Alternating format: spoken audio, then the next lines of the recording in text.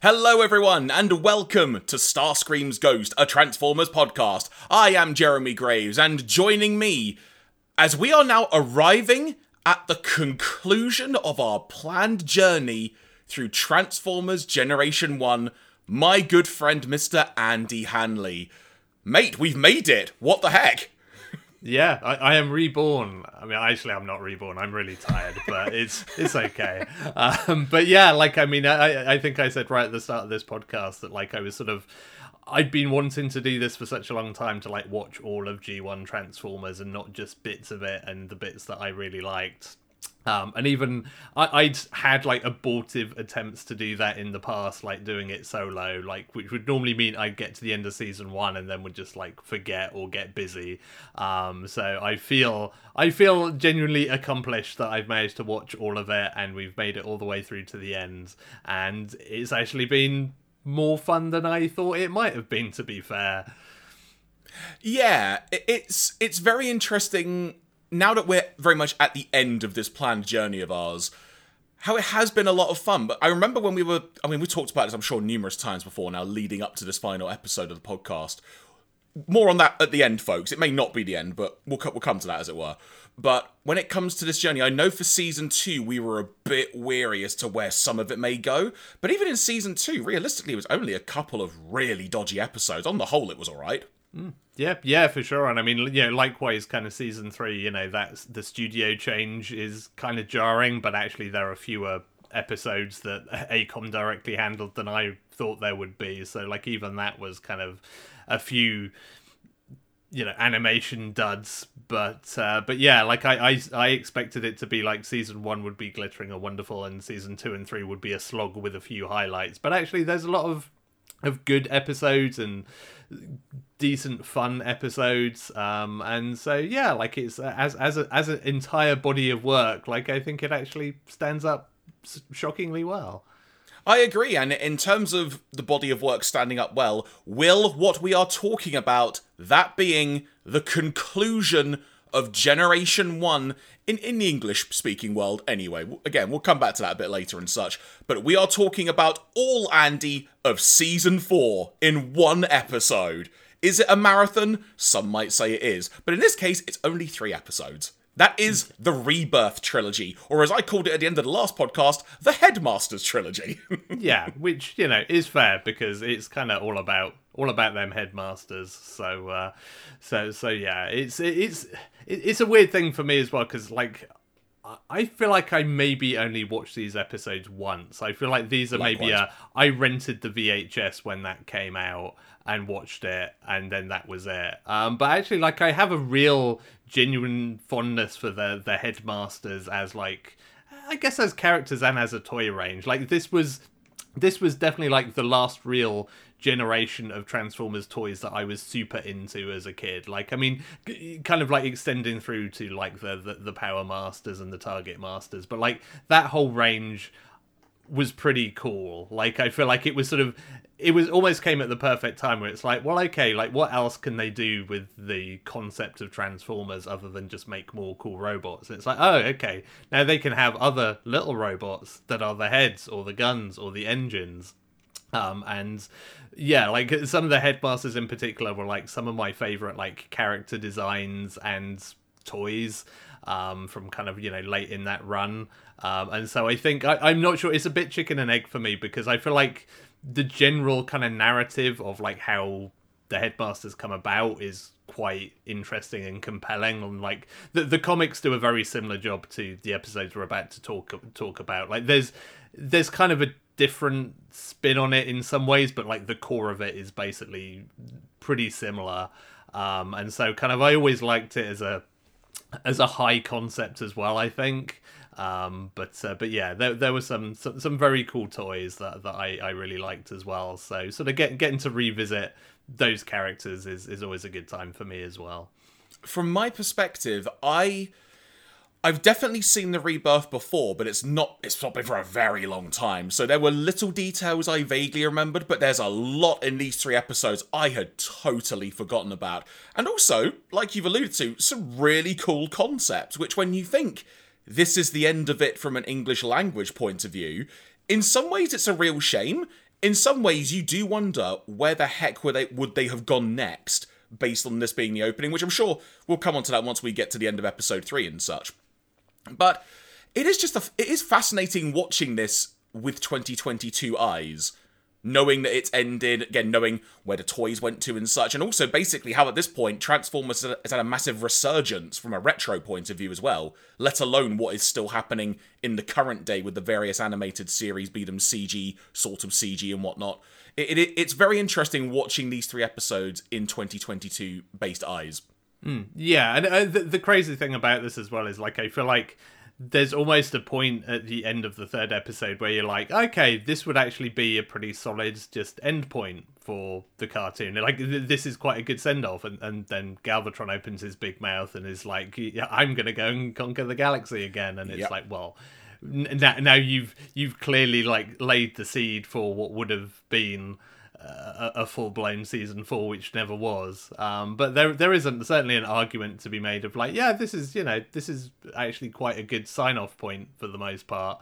Like, it's sort of, it doesn't have any sort of complete finality to it, but it has just enough of a kind of satisfying resolution to everything going on to be like, yeah, that would be an okay place to leave things. Although, like, ironically at the same time, you look at some of those characters and concepts, it's like, yeah, I'd also like to see you do a bunch of more stuff, like exploring this and see what you can do with it. Before we go any further, everybody, before we dive into the episodes proper, appreciating this is kind of, in a way, the final podcast, but like I say, stick around to the end. We've got some info on what's going to come next, because at least give you another 1 or 2 of these, let's just say. But just to kind of do some quick housekeeping, if you are a first-time listener, we hope you enjoyed the podcast. Thank you for joining us at the end of this journey. We really appreciate it. Feel free to go back into our vast archive at this point of all of the episodes of Transformers from the beginning of Season 1 right through to here at Season 4. The podcast is on the likes of Apple, Spotify, Google, SoundCloud, you name it. We have done our best to make the podcast available on all those platforms for you. There is also another place you can get the podcast, that being on our Patreon page, which is a free audio archive, we should say. You do not have to pay any money to get extra content, if you will. It is literally just a place to have a free long-term archive of the podcast. If you want to find that, the URL is patreon.com/StarscreamsGhost. And speaking of another way to enjoy the podcast, there is a video version of this podcast and every single episode of the podcast that we have recorded. Simply go on YouTube, search for Starscream's Ghost Podcast. You should find our channel just fine. And you can watch Andy and I discuss all of these episodes and the movie. Let's not forget that, a very pivotal point in the podcast chronology at this point as well. Speaking of video, each of the episodes that we watch on each and every one of these podcasts, we have been watching on the Hasbro Pulse YouTube channel. They've got all the episodes of the G1 continuity there, the American G1 continuity, I should highlight, completely free, legitimately, so you can watch them as we go from there, including the 3 episodes we are discussing today, that being The Rebirth, Parts 1, 2, and 3. Andy, before we delve into all of Season 4 today, any additional notes or any other random housekeeping bits you want to make known before we delve into it proper? No, I think let's get into it. So, we advance to Season 4, Episode 1, The Rebirth, Part 1. First of all, Andy, brand new title sequence. A blend of some really, really, really great looking action, in my opinion, mixed in with a few familiar moments from the Season 3 intro, along with the Season 3 intro music. But I thought this intro sequence looked so damn good. Holy cow. Yeah. Given that they've sort of, had to sort of cobble this together somewhat, this is clearly not a full-blown, animate a new intro like, previous seasons. They found some good footage for it, and much as, there's that childlike kind of, is it going to have a new song? And, I already knew it wasn't going to have a new song, but it's kind of, a shame that it doesn't. But yeah, it's a good solid set of titles, good at selling you on what you're about to see. You could also say, very good at selling you some new toys. But more on that later. We begin with Goldbug talking to the Technobots at Autobot City. Things have been quiet for the Autobots in the months since the return of Optimus Prime 2-parter at the end of Season 3, and since the whole hate plague crisis that occurred. Not a word has been heard of from the Decepticons in months, and that's based on dialogue directly from Goldbug. Who knows where they are? The answer is, Andy, coming towards Autobot City, because suddenly Scattershot picks up what he proclaims there to be around 100 Decepticons on radar. Pop quiz, Andy. Name all 100 Decepticons. So Galvatron, about 90 sweeps. There you go. Absolutely fair. Because that's the thing. It's like, are there even 100 Decepticons anymore? It's like, oh, I guess there's the sweeps. There's probably like counts for the vast majority of them, so fine. Meanwhile, Ultra Magnus walks into a room and sees Optimus Prime down on his knees, clutching his head. The first thing I'm thinking of is, Andy, he's been back 2 months. Like, come on. Yeah, like, you can't die again. Jesus Christ. So, please, we can't do this again now. And I mean, ironically, there was a point of this as well for me, of just like, did they do like the Power Master Prime thing here? But no, this is not like an intro to Power Master Prime at this exact moment in time. So, with that happening, it leads to the following dialogue exchange. Optimus Prime saying, "Ever since I released the energy of the Matrix, I've had these overwhelming feelings that something's going to happen. Something big." Magnus then responds with, "A Decepticon attack?" Prime responding with, "Bigger than that. Something unbelievable." Goldbug then radios into the room and informs Optimus Prime that the Decepticon force is approaching, including, quote-unquote, every Decepticon in the known universe. So this keeps escalating a bit more, Andy, each time. And we're only a minute in. Yeah, I mean, it's kind of like, this feels like a very, like, Shades of the Movie moment as well, of just, like, massive assault on Autobot City, and it's like, oh, well, that ended well for everybody last time, so it'd be interesting to see how this turns out. Optimus at this point realises that whatever he has been sensing, it's likely starting right now. Leading the Autobots out of Autobot City, the Decepticons arrive, and the attack begins. The Technobots and the Throttlebots take point, but the Decepticons have gotten some new raw power in Apeface and Snapdragon.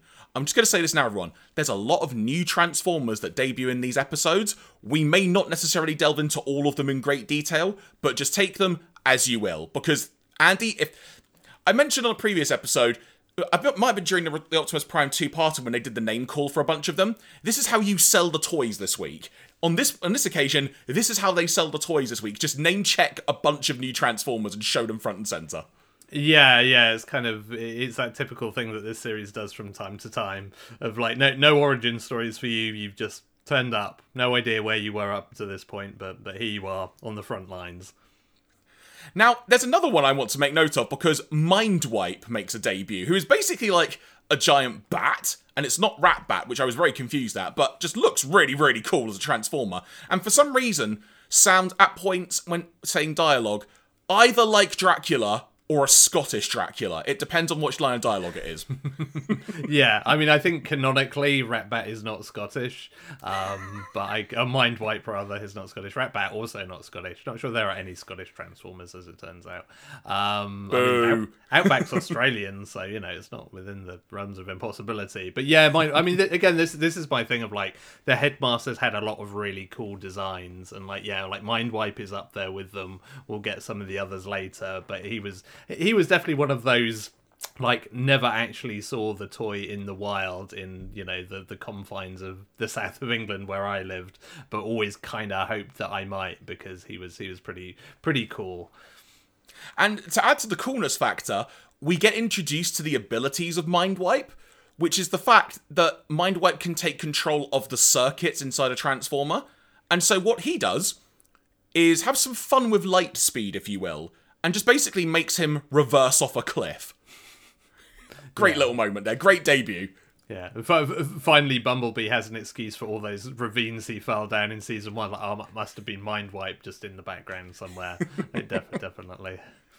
It's like one of those shows when they go back, like in a later movie, and they go, "Oh no, that's been there the whole time," and you're like, "No, it wasn't."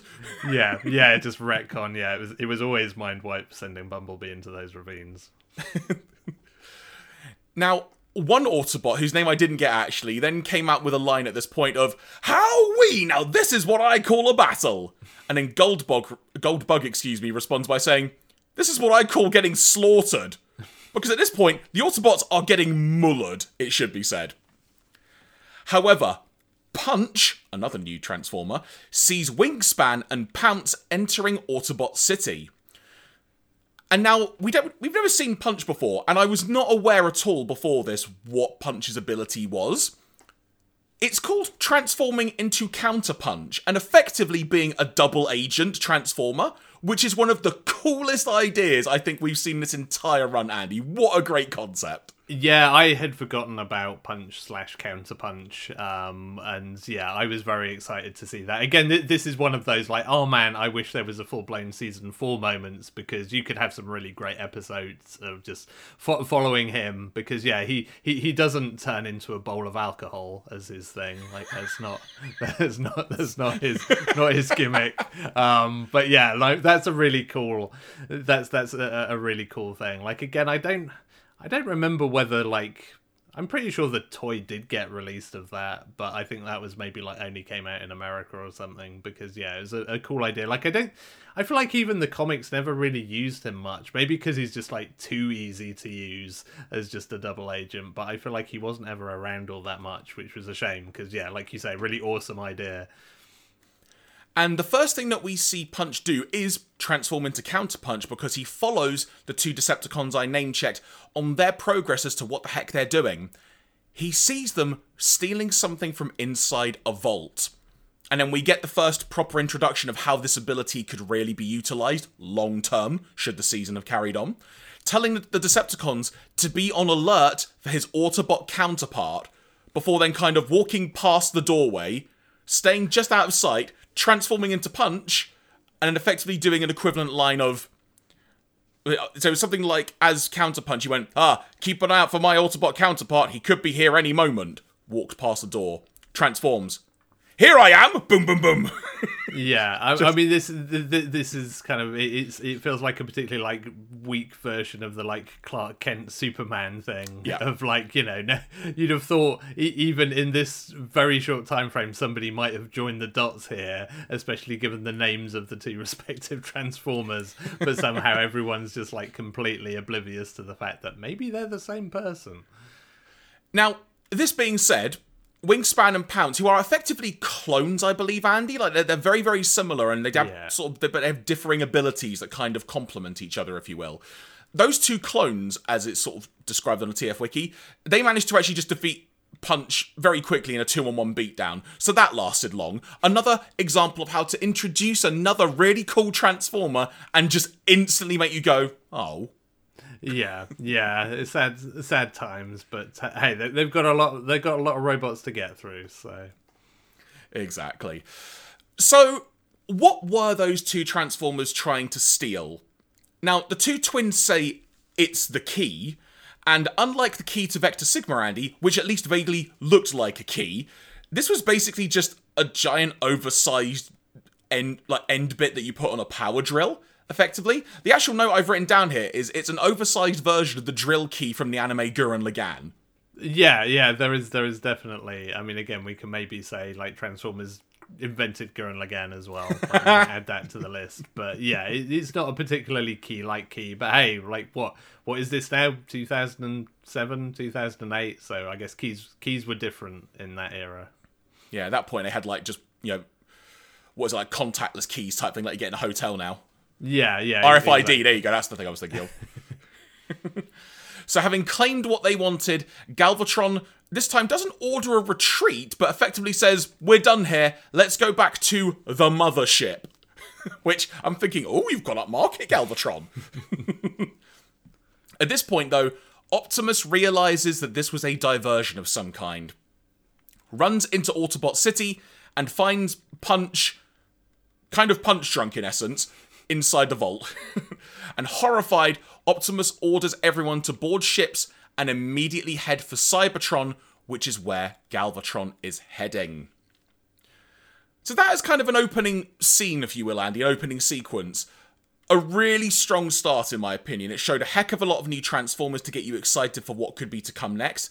Again, if this was going to be more than 3 episodes. Really fun, like you said, almost a big climactic battle. This is going to be serious. Really, really setting the table for what is to come, I feel. Yeah, like it's a good solid kind of, bit of action, like you say, bunch of character introductions. We've set up something's up with Optimus Prime, which is always foreboding. The whole key thing, is a good thing for everybody to chase around for a bit. So it's the classic kind of cartoon MacGuffin basically, or Chekhov's gun, I guess, more like Chekhov's key. Yeah, it's a really good setup, and yeah, like again, even just some of the brief intros of characters we get are just like, oh, cool. I hope we get to see some more of these guys. Which sometimes yes, sometimes no. We now go to Cybertron, where Blur is racing Hot Rod. And before I go any further, Andy, I need to say, in all the notes I'm going to make in these episodes when I'm referencing Hot Rod, it was really hard in all my note-taking now to not write Rodimus. Yeah, it's sort of, weird that, that is just like the accepted thing here of like, no more Rodimus Prime, like, not even like part-time. They don't do like shifts or something. It's just like, it's just Hot Rod all the time. You'd think that they could maybe just interchange a bit. Like when you've got 2 people on that level, you could just, let Optimus have a weekend off or something, but no, apparently not. Now, Blur is racing Hot Rod, who has Daniel riding inside in car form. Blur loses control in this race, and at this point, it allows Daniel to shoot several Decepticon targets, mainly Cyclonus cardboard cutouts, if you will, and the key to all this being, it was a team effort to them being successful. Now, aside from this being a really fun race just to begin proceedings, it's also proving to be some kind of training method, if you will. And what is the ultimate purpose of this? We find out that Brainstorm is claiming that this is evidence to his theory that human partners would be able to assist the Autobots to winning the war with the Decepticons. Hardhead and Cerebros, I hope I pronounced that last one right, are unsure of the idea. Cerebros more so, because he says something to the effect of, "We're always fighting. Must you drag humans into this too?" Which, fair point, it's got to be said. However, Optimus then contacts the Autobots telling them that Galvatron stole the key to the plasma chamber. Sorry, the plasma energy chamber, excuse me. Prime explains, quote unquote, "The plasma energy chamber is the foundry in which the original Autobots' bodies were forged millions of years ago. Since then, every Autobot later has been charged with guarding the key with his life. Whatever happens, don't let them open it." End quote. I feel the need to say, Andy, considering he needed to explain that in such detail and all of them were shocked about this, no one knew they had to guard this key with their life. Yeah, I mean, the whole thing seems like it's, perhaps not the best bit of management, because, not particularly well defended as the Decepticons must never have this kind of thing, and half of them didn't even know they had to be defending it. Plus also, opens up a lot of continuity questions about if this key's really important, what about all the Autobots that you created without using this chamber at all? Is it really that good is all I'm asking. Do the aerial bots count? Is that not in their contract? Yeah. I mean, exactly. I mean, there have been so many of these Transformers. I mean, who even knows where Brainstorm, etc. were created? I mean, they've just sort of appeared. So it's hard to know where they've come from. You know what the funny part is? You just mentioning that, it's a little bit of a tangent, but I want to run with it for a second. There is a part that with the amount of Transformers they introduce, I sometimes do wonder, did they appear at the end of season 3 and I just didn't notice? Or I just didn't note take it? Sometimes I'm just genuinely thinking, no, I'm pretty sure you're brand new, but I'm not 100% certain because my brain is a bit like mush to how many different characters we've been introduced to. Yeah, no, all of these guys are all new, and you can always put Brainstorm doing his whole thing about maybe we could combine humans and Transformers. You can always hear Perceptor in his retirement being like, "This could have been me, damn it! I this was my job to be the smart science guy, and now this upstart has come in taking my job." I mean, that's another reason I said that, is because we were getting, like, new combiner teams introduced, 3 or 4 episodes before the end of season 3? So Yeah, for sure. it was late in the day. Suffice to say, Galvatron is intending to open the chamber and in turn destroy Cybertron. So Galvatron's MO has not changed. Rather than just taking Cybertron back, still wants to destroy it. Some things don't change. Yeah. Also kind of weird because it's like, if this is some like chamber of creation, it's like, could you not make a massive army to just like occupy the planet instead of just blowing it up? I mean, again, I realize that would actually be out of character for Galvatron, so maybe I shouldn't overthink it, but it's like, this just seems like, I mean, given that they've been stuck on such a god-awful planet, like they've been stuck on Char for all of season 3, like you'd have thought that they'd be like, maybe we should just try and take it back and not blow it up. Like, wouldn't it be nice to have a nice planet to live on again, Galvatron? Mighty Galvatron, we've all decided we want a better place to live. yeah, like we're going on strike. It's what all the cool kids are doing. Now, the Decepticons have arrived and chaos ensues. The aerial bots are quickly taken down by Six-Shot, who shows off all 6 forms, and no doubt, Andy, my first thought was, I'm imagining children watching this scene.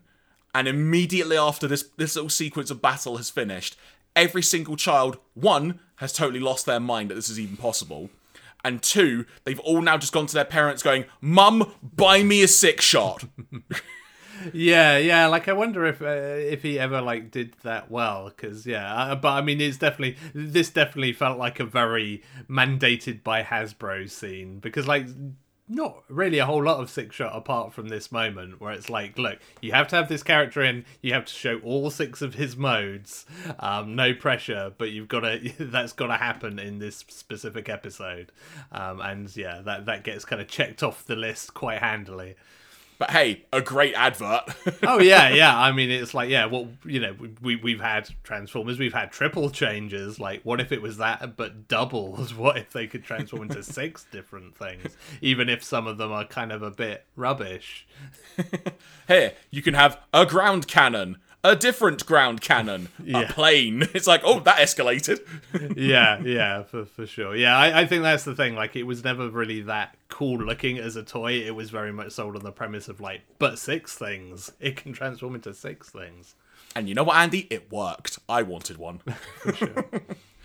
During the onslaught we've just been mentioning, Cup and Hot Rod's team of people notice that Scourge is separate from everyone else and heads through, in essence, a manhole cover.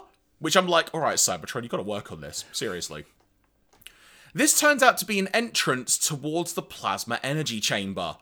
They now pursue him by boarding a ship flying through a giant tunnel, 12 levels below ground it turns out, in an attempt to stop him. We come to see that the plasma energy chamber is in essence a giant cavern with a central domed hub right in the middle of it. When Scourge tries to open the chamber, he is nearly killed from it because of a power overload. Clearly didn't have the service manual there. Yeah. Also, if he had like Scourge gets overloaded by some kind of power that he's unaware of on your bingo card, then. Because that's what, like, twice in a pretty short period of time that Scourge has had a bad time with unforeseen powers. It is weird, actually, how kind of towards the end of Season 3, Scourge has suddenly become a bit... And into this, obviously, Scourge has become just a bit more prominent.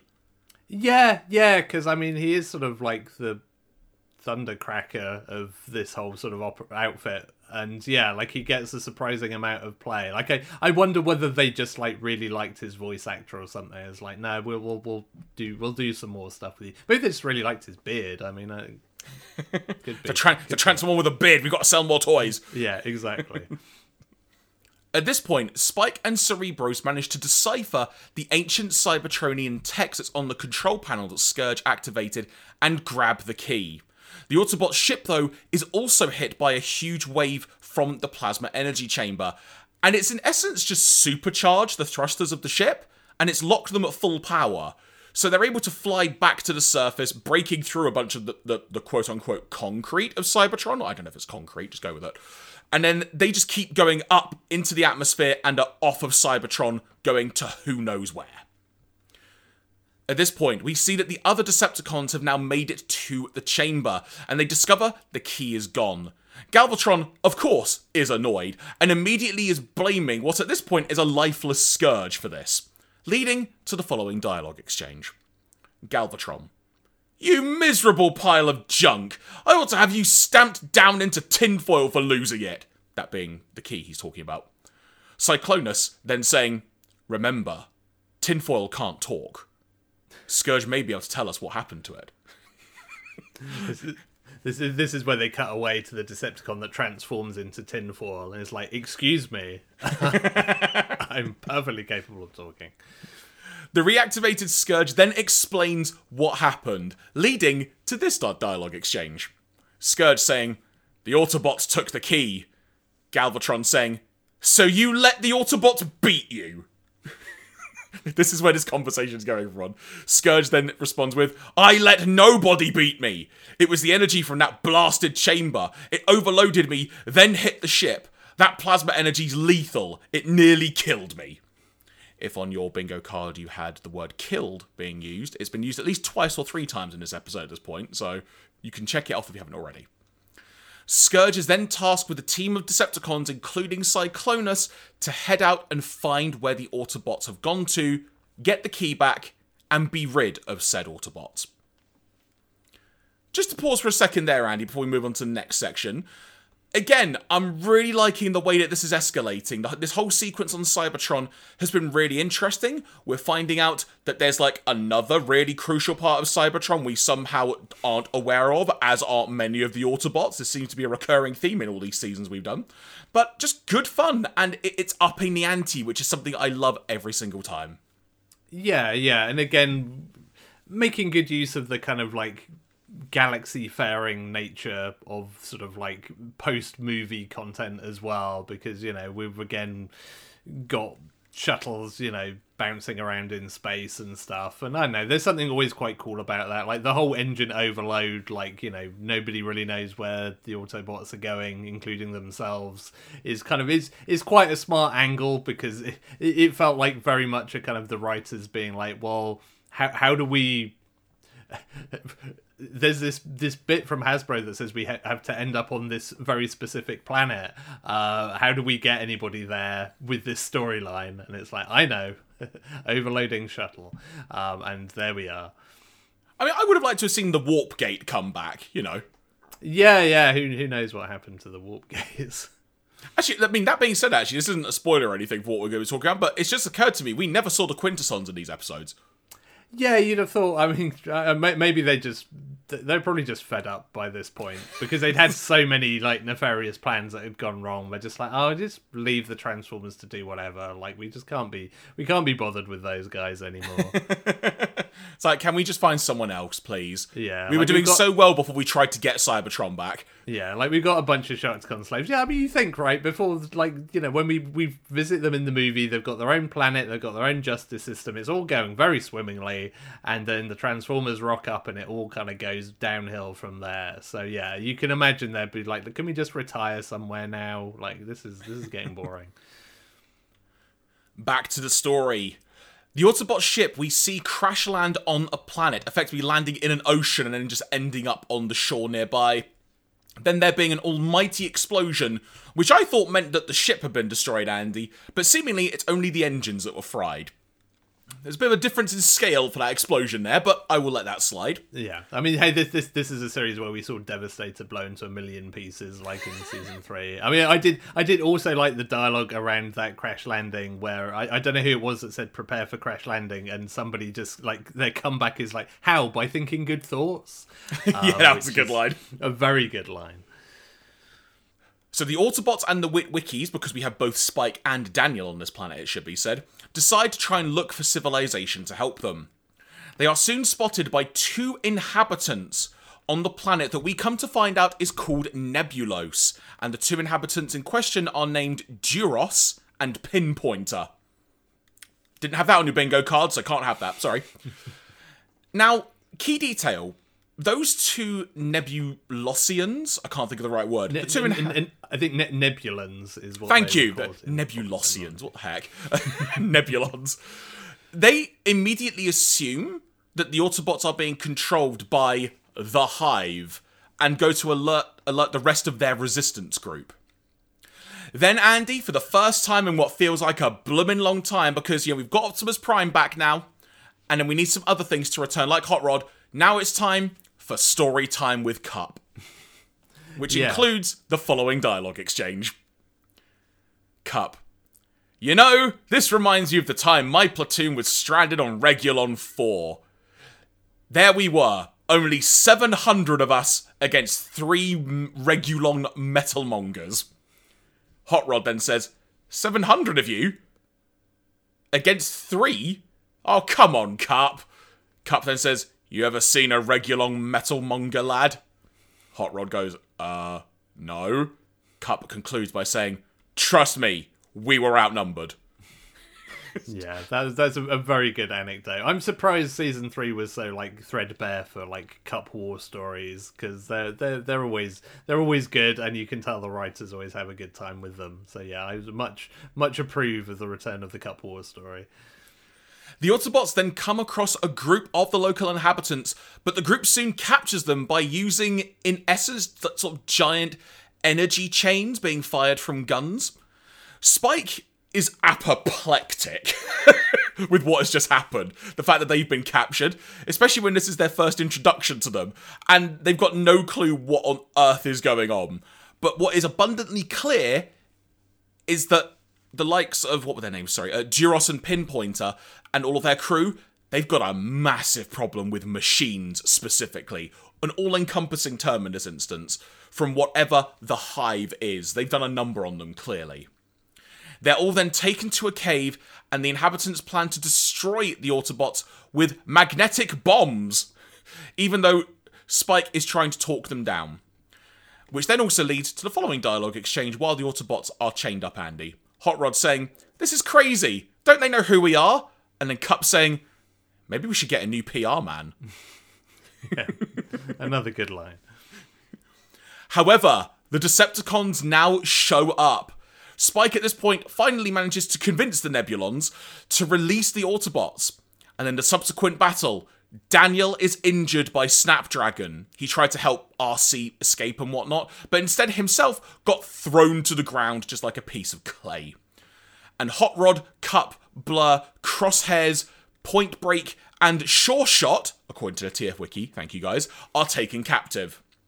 Some of the Autobots try to pursue them through a forest, but they are quickly driven off by machines, seemingly Hive machines, which are sort of like, in essence, tanks with big claw arms. That's kind of one way to describe it.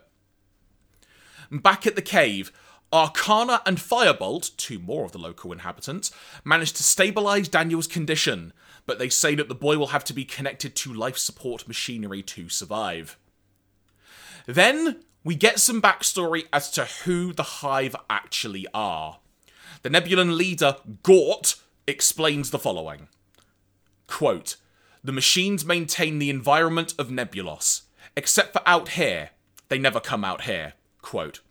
To give some more context, we the viewer can see that they're in essence in sort of deserted caves, a bit of a desert, typical land-based Transformers locations and whatnot.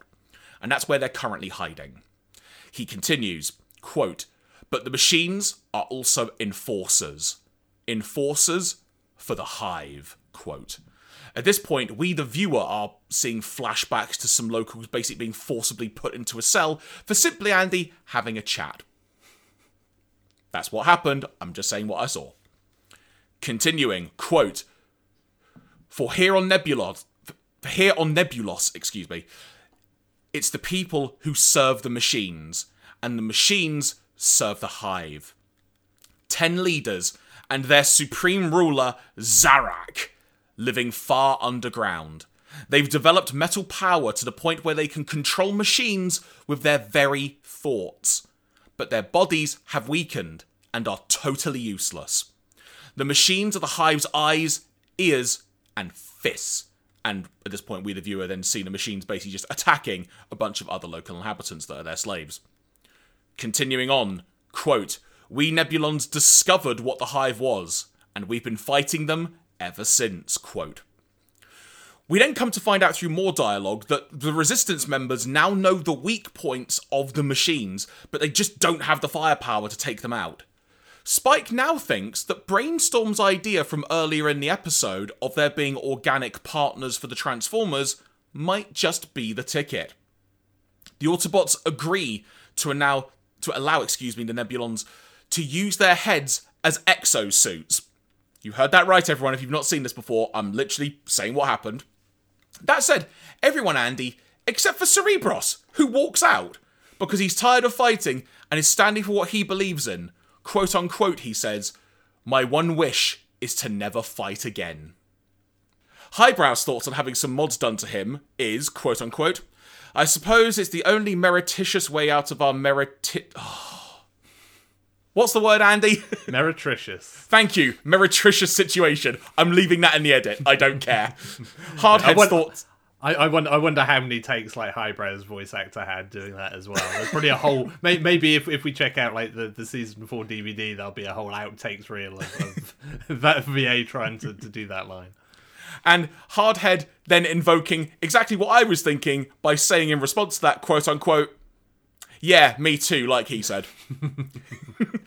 That right there, the perfect encapsulation of that, everybody. For sure. We also hear through dialogue that to protect the Autobots from losing their memories when their heads are detached, they need to, quote unquote, download into the auxiliary, I'm not doing well today, auxiliary memory circuits in your chest, according to Brainstorm. So we now know, Andy, that the Autobots have got some extra RAM. Yeah, so this is also like a really weird little nod to the actual Headmaster toys, because one of the cool things that they did is when you plugged their heads into their bodies, their tech specs would turn up on their chest. Oh, so that's cool. They had a little chest plate you could pull down, and they'd have like, I think it was like strength, intelligence, and something else, and there'd be little bars that would be like at 0, and when you plugged their head in, it would go up to the level that was on their tech specs. That's cool. Yeah, which was a neat little gimmick. Like, that's kind of like almost... I mean, they had the little kind of rub sign things as well, but that was the other little gimmick of those toys that was, yeah, kind of like... And it made a really satisfying sound when you plugged their heads in as well, because it kind of connected with that. It wasn't just like a kind of clank it was on. There was a very definite connection of, like, head connecting to body that was very satisfying. I'll have to try and find one of those now, because I'm curious. RC asks to be Daniel's partner, and Spike 100% agrees with this. As the Autobots remove their heads, the episodes conclude with Spike saying, quote unquote, "Autobots, you are about to become Headmasters." Yes, they said the thing. Also, Andy, should be not to be confused, not of a school, a headmaster, it should be said. yeah, we're sending you all out to like grammar schools across the nation to look after them. That was maybe that's why they cancelled the full season 4. They were just all going to be teachers, and it's like, well, you know, we can't compete with Grange Hill. Come on. It's gonna be the equivalent of like an OVA in an anime when they just have like the random beach episode. It's the random school episode of Transformers. Yeah, they're all back to school now. And that concludes the first episode of The Rebirth. In terms of setting up what's going on, Andy, not perfect. There are definitely some random moments in this, but overall, very, very strong start and very intriguing as well, it has to be said. Yeah. I mean, there's a lot of stuff to kind of like about this. You know, I do think the whole through line of like, you know, the sort of human and or kind of, you know, flesh creature and kind of transformer kind of like hybrid thing, like it's a really interesting thing to explore. It's a good through line that kind of, you know, passes over to the whole Nebula stuff with like the Hive and all of that, so that's kind of a good interesting angle to go down. Yeah, like, you know, lots of new characters to sort of get used to, and again, once you get to sort of Nebulos and you've got that sort of core there of like the likes of Highbrow and stuff, you get to see a little bit more of them, which is nice. This episode sort of weirdly sort of buries the lead of the fact that like Daniel is, you know, practically dead at this point, and It's not the first time that's happened in Transformers. It's not, but nobody seems particularly fussed about it, really, when you consider, like, even Spike's just like, oh, well, this kind of sucks, and it's like, this is your son, you should maybe be a little bit more upset than this. And so, Didn't that happen in a previous episode somewhere, where, like, something happened to Daniel, or at least another... It was actually in A Return of Optimus Prime, wasn't it? When, the daughter's name, whose name totally escapes me, when she was crushed and her legs were basically she was paralyzed. The dad went mental. Yeah, but maybe Spike was just thinking back to that. It's like, oh, well, that ended okay, so maybe it's not so bad. But yeah, it's also a weird, like, cartoon specific angle of, like, him becoming the head of RC, because, like, there wasn't an RC Headmasters toy. So that was there not? Okay. No, like, she was not in the range. I mean, there was not an RC toy, like, in G1 at all, I don't think. I think that, like, much like Unicron, I don't think any designs ever passed muster. So, I mean, whether there was maybe a plan to, like, make her a Headmaster version, or whether this is just, like, a cartoon continuity of, like, we want to half kill Daniel, how can we do it? I don't know. But yeah, so that's kind of like an interesting little tidbit as well. But yeah, like, it's a good setup. And yeah, like, it leaves a lot on the table for the second episode as well. It's like a kind of, there's a lot you want to see in terms of, like, okay, well, this is, there's a lot still to happen here. We've got the whole hive thing and they're controlling bodies. Like, we've seen some pretty cool Decepticons in the opening credits. When are they going to turn up? And yeah, you have all of that going on. So yeah, it's a pretty good starting point. Yeah, I didn't realize there was never actually an RC Headmaster properly, and yeah, we'll get on to, like, the RC and Daniel relationship, because there's some interesting things regarding that, especially towards the end, which raises some other questions about what's going on with the Witwikis in their annual seasonal which Witwiki nearly dies this time. Yeah. I mean, it's kind of amazing that they hang around, because yeah, they do not really have the best of times. But hey, I mean, I guess they're getting to, like, hang out in space a lot, so swings and roundabouts. And as we venture now to the TF Wiki, just to get a few trivia notes regarding this, the first thing I actually do want to point out, which was something I was going to say at the beginning, but I thought I'd save it for here, is I like the fact we're actually getting an essence of continuity between the end of Season 3 and this, because like we said, they highlight it's been months since they last saw the Decepticons down at Prime's back. So it's nice to know we've actually got, like, a tangible timeline as to how long it's been since Optimus Prime returned. Yeah, and I mean, much like kind of, Season 3 sort of did likewise, right? Of sort of, like, the post-movie, like, here's a sort of catch-up on what's happened and where everything is at. And yeah, like, it could hand-wave that stuff away quite easily and just be like, whatever, it doesn't matter. But it at least kind of attempts to keep that trucking. To the TF Wiki, almost 24 Transformers make their debut in this episode. As usual, there's no fuss over where they came from, they're just there. Similarly, quite a few familiar faces are gone with no explanation. Springer, Perceptor, Grimlock, The Sweeps, Skylynx, Blaster, Soundwave, Metroplex, Trypticon, just to name a few, are some of the ones that are gone. In real life terms, they were removed from the show to make room for new character toys, despite many of them making no further appearances in the remaining 2 episodes. Yeah, I mean, I guess you could argue, like, back to our traditional, like, Metroplex versus Autobot City thing, that Metroplex kind of was in it because Autobot City was, but... Following their abrupt debut in the Return of Optimus Prime 2-parter, the Throttlebots get a little bit more attention in this episode, though only Rollbar, making his first appearance, actually gets referenced by name. Chase is not shown speaking at any point, but it's fun to imagine the voice emanating from the Autobot City loudspeaker, credited only as PA voice on the episode's casting sheet, that warns of a Decepticon attack.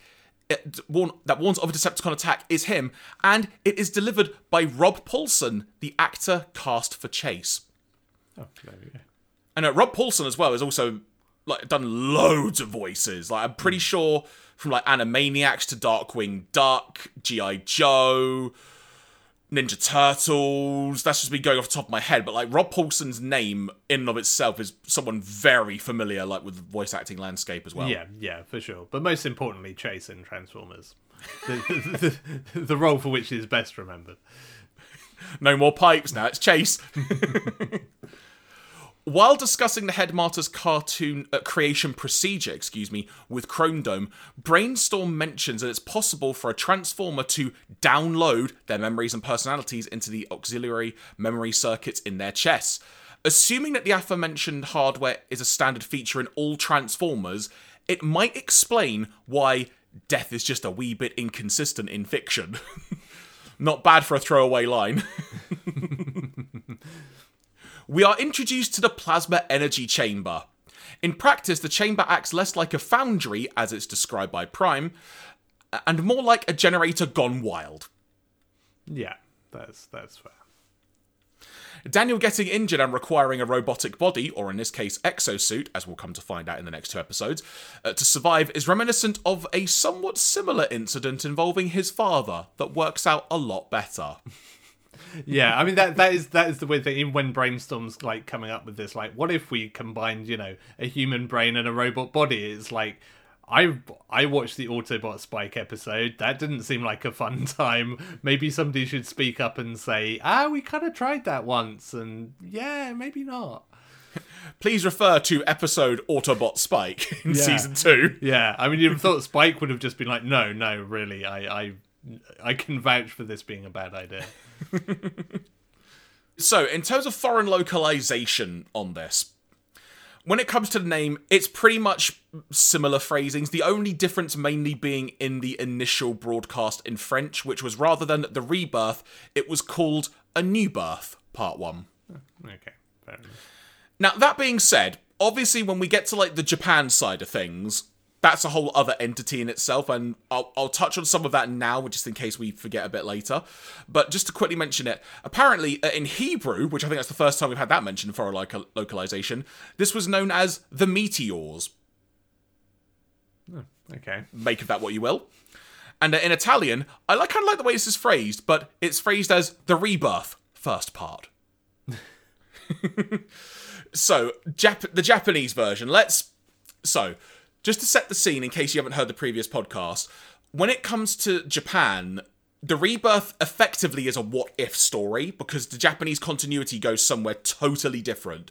But eventually, the Rebirth was brought to Japan, and this, what I'm about to read, comes into play on that front. The Rebirth was not initially dubbed for Japanese release, instead being replaced by the domestic series Transformers: The Headmasters. The episodes were eventually dubbed in 1996 as special features on Pioneer's Laserdisc and DVD collections. The Rebirth received its first Japanese television broadcast in 2007, Andy, airing on Cartoon Network Japan. To further distinguish the Rebirth from the continuity of the Japanese series, it was released with the American The Transformers branding and title sequence. With a few exceptions, such as Convoy, most of the characters are referred to by their Western names. For example, Hot Rod is not called Hot Rod, and is called Hot Rodimus. And Cup is not Cup, and is called, I'm going to guess the pronunciation, Andy, but simply Cher. C-H-E-R. That's an interesting one. And with the exception of the actors for Convoy, Galvatron, and the narrator, all characters were recast with new actors. Due to having been released straight to video, this is one of the few episodes of The Transformers not to have been edited for time in Japan. As such, Japanese DVD and Laserdisc releases include an optional English audio track for the episode. Oh, cool. There's kind of a similar situation when it comes to Italy as well, which I'll quickly dive into just for continuity purposes on this front. The Rebirth was not dubbed for Italian release, airing The Headmasters as a continuation of the series. The episodes were dubbed between 2012 and 2014, along with the redub of Season 3, and feature the same cast. A DVD couldn't be made at the time, even the redubbed Season 3 DVDs were made in very small quantity, so the episodes were released for free on YouTube in November 2014 on the Contactoons channel. Contactoons is a cartoon block that airs on a few Italian regional channels, airing older programs that regular channels no longer carry. Oh, there you go. Never knew that. The videos were made private 24 hours after they were made available. But they can still be but they can still be accessed by checking the channel's film and by checking a particular playlist on the YouTube channel, which translates to animated movies and TV show specials. The dub itself is basically an amateur production with voices not well matched to the characters. Many character names are also mispronounced. So there you go. So there's a little indication as to how, in a way, Andy, no pun intended given the name of the transform, but how scattershot this rebirth actually is almost on a global scale. Yeah, well, I mean, I guess it sort of all comes down to, like, you know, Japan going in its own direction and having a proper Headmasters continuity, and it sounds like maybe the brand was doing well enough in Italy for them to kind of follow suit and want more of it, whereas elsewhere it was, you know, at the point where they felt it wasn't worthwhile. But yeah, it's kind of interesting. Like, you know, Japan I knew about, Italy I didn't, but yeah, that's kind of intriguing. So before we move on to the second episode of this trilogy, Andy, any other additional notes from episode 1 that you would like to convey? No, I feel like I randomly saw Sideswipe in a scene in that episode. I'm not sure whether that's actually true or whether it's just one of the other characters that looked a bit Sideswipe-esque. But I feel like there was a shot where I was like, that looks a lot like Sideswipe. When they were fighting in the cave, it just like, I was like, that looks a lot like Sideswipe. I've just done a quick look on the TF Wiki page. Sideswipe is not name-checked here as appearing, so it must have been what I will call an ACOM job. Because they are the ones that animated this. Yeah, I think they either like animated the wrong character or just made somebody else look enough like Sideswipe that I was like, looks like Sideswipe. So from there, everyone, we now advance to Season 4, Episode 2, The Rebirth, Part 2. We begin on Nebulos, where the modifications to the Autobots' heads are nearly complete. All that's left to do is select their partners. Duros, the combat veteran of the local inhabitants, takes Hardhead. Arcana, the oldest and wisest among them, takes Brainstorm. His reason being, quote-unquote, his mind is undisciplined, but I find his useful ideas most refreshing. For some reason, I don't think that applies to Brainstorm, but there you go. I mean, I think, again, this is very much these are like the character buyers from the toys. Like, even if... Oh, okay. Yeah, like, I feel like this is how they kind of come down in the toy line. And even if they maybe not a one-to-one match in the cartoon, this bit was clearly we've read the character buyers we've been given by Hasbro. Absolutely fair. Styler, that's a character name, takes Chrome Dome, Gort takes Highbrow, and as mentioned at the end of the last episode recap, Daniel is placed with RC. Upon activating, the Autobots feel a bit different and decide to have a test run. Now, it should be said that the way that this process works is effectively the Autobot heads are now exosuits and kind of like cockpits, in essence. So they sort of walk into the back of the head, but they can also now transform into an exosuit, which is slightly perplexing that Daniel's one is exactly the same one he would normally use like on Cybertron, a la Transformers the movie, and that looks nothing like RC's face, but we'll come back to that another time maybe. But that's in essence the way this all works.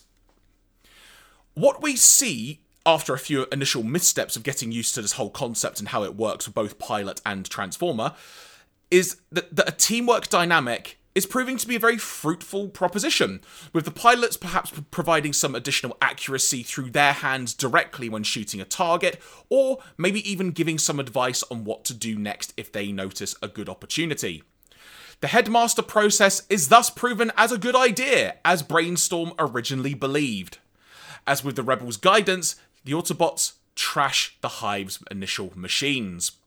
Satisfied with their trial run, the Autobots and Rebels decide it's time to get the key for the plasma energy chamber. But the Hive is watching, and they recognise Gort and Arcana, seemingly based on their voices alone, within the robots. Some of them decide it's time to bring the pain, but their leader decides to watch. Worth noting, Andy, as well at this point, did you notice that one of the inhabitants as part of the Hive was the same species that was ended by Unicron at the start of Transformers the movie. Yeah. I mean, I'd love to say that's some kind of like incredible deep lore, but I think it's more that somebody needed a generic robot character sheet and found the designs from the movie and was like, hey, that Kranix design from the movie, that's a pretty good generic robot. We'll go with that. Now you said it, yeah, that's totally true, isn't it? Meanwhile, on Cybertron, the battle between the Autobots and Decepticons has continued and appears to be pretty evenly matched. However, there is no sign of Hot Rod and Cup's team, or the Key for that matter. And Optimus Prime decides it's time to find some answers and leaves the battlefield with Ultra Magnus following him. We cut back to Nebulos. Now, remember how the battle at the end of Part 1, we saw the Decepticons kidnap some Autobots, and we've not mentioned them since? Well, now we get to find out what's going on, because Scourge is now being interrogator and is torturing the captive Autobots to get the location of the key. And this is much to the amusement, it should be said, of Apeface amongst all the new characters. During this, it should also be mentioned that Cup has a wonderful comeback line when Scourge basically says, "Are you going to tell me where the key is?" And Cup just retorts with, "Go stick your head in a black hole, Scourge." I laughed a lot at that one, Andy, I've got to say. Cup, at the moment, he's getting all the best dialogue, it's got to be said. Yeah, Cup is having a good time. Although I think it's Daniel early in this episode calls Cyclonus Cyclownus. Yes, I heard that. I did know that. Which is very good. So yeah, like kudos to Daniel as well. But at this point, Cyclonus, as ever being kind of the voice of reason in the Decepticons, he realises that these Autobots don't have the key, or else the others would be all over them trying to save them. But in typical Transformers style, Andy, if you say the magic words, things will happen, because then the other Autobots, the Autobot headmasters specifically, appear, and they quickly overwhelm the Decepticons, primarily because of the surprise factor, but also because of the fact that now, with the addition of the headmasters into play, in essence, each Transformer is 2 robots, so there's like double the amount of enemies that the Decepticons have to contend with, because you've got both robot/exosuit and Transformer body. They are able to free their captive comrades, taking the Decepticon ship as well in the process. They're going for all the spoils in this one, Andy. Nothing's being left unturned. The Decepticons are also so badly beaten that they're not actually flying away, Andy. They're all running away from the battle. That's how much they've been mullered in this. Yeah. This scene really works hard to like make a point. I mean, it's the typical like Transformers cartoon thing of like, these are the guys we're putting over right now. We've got to make them look really super good. And yeah, like it's almost an unprecedented sort of trouncing of just like, yeah, they're just completely wiped the floor with them in a way that, you know, doesn't even normally happen within the confines of this series. A short time later, following this battle, we see the Decepticons walking around mulling over what the heck just happened. The key detail in this being that they all have agreed that the addition of the secondary operators, as they phrase it, inside the Autobots, simply there's no way to get the key back that they need to get. But the Hive watched this battle occur and have come up with a plan.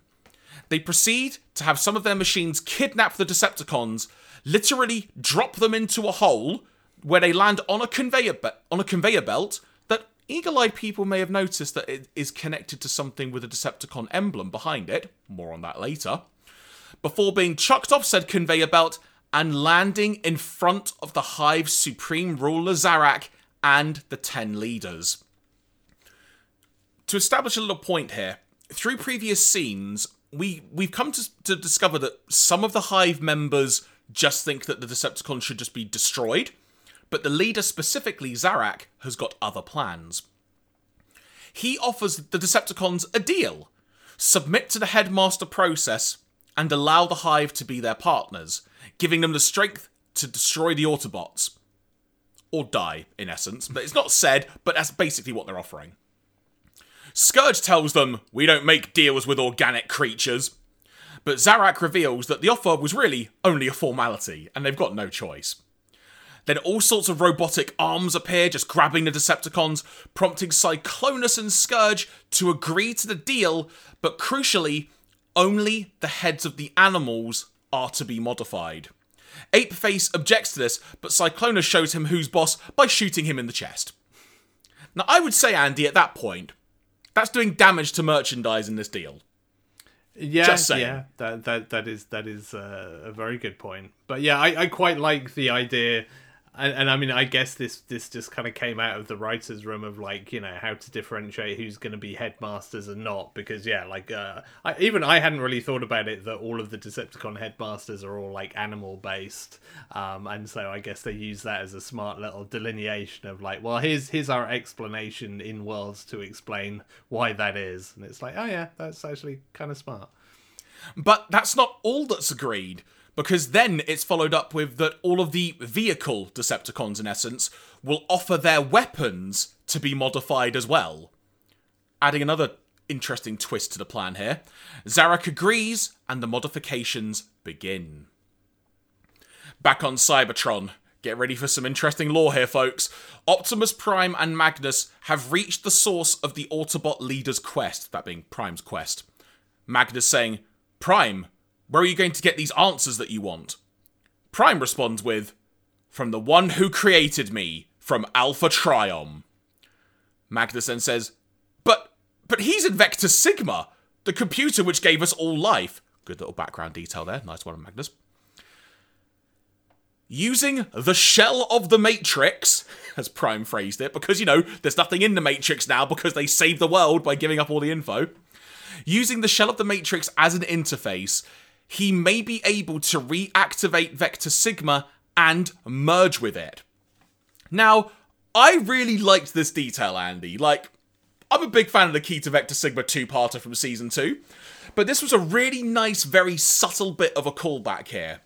Because though not specifically mentioned, this does actually canonically make sense. Because back in the 2-parter of the Key to Vector Sigma, the actual key was destroyed by the aerial bot Silverbolt in the closing battle of the story, when the Decepticons were using it to change the weather and whatnot. So they do actually need another method to activate Vector Sigma. So I really liked that as a callback. And for any newer listeners out there, or should you want to go back and hear that story, we did talk about that 2-parter. You can find our podcast discussing those episodes in the archives of the show.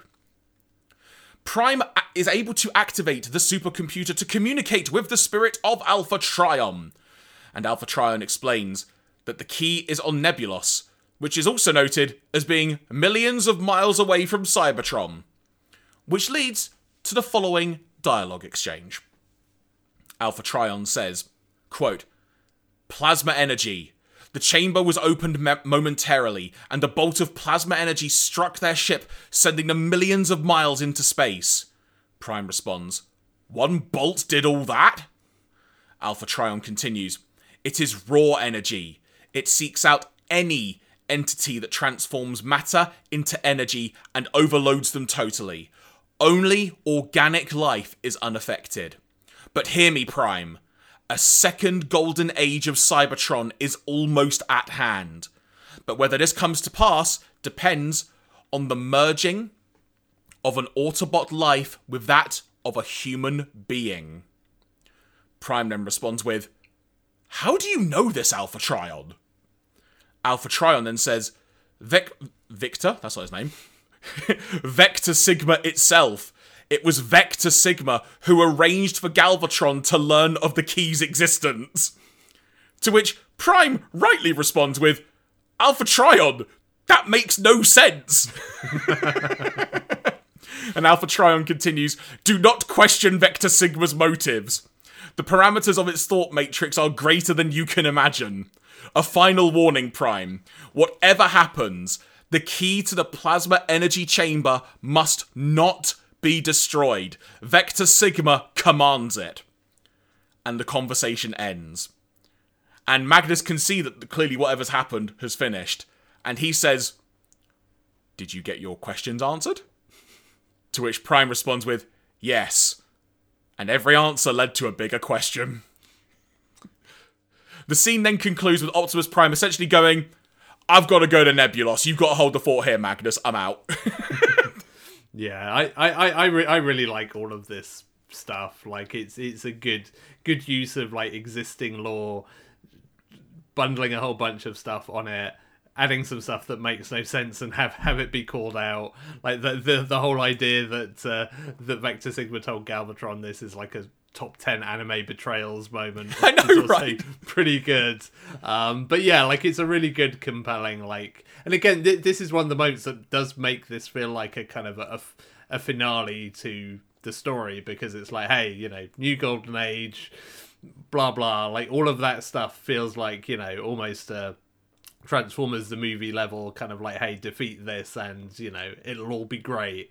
So yeah, that's definitely a point where it feels like, oh, this sort of, you know, this feels like this 3-parter will be it, and it kind of makes sense at this point. Yeah, I liked how it really added just the what the heck questions. Like, oh, Vector Sigma made Galvatron know. It's like, what? Why? I mean, you could argue because they destroyed the key, you know? You could think that in some way.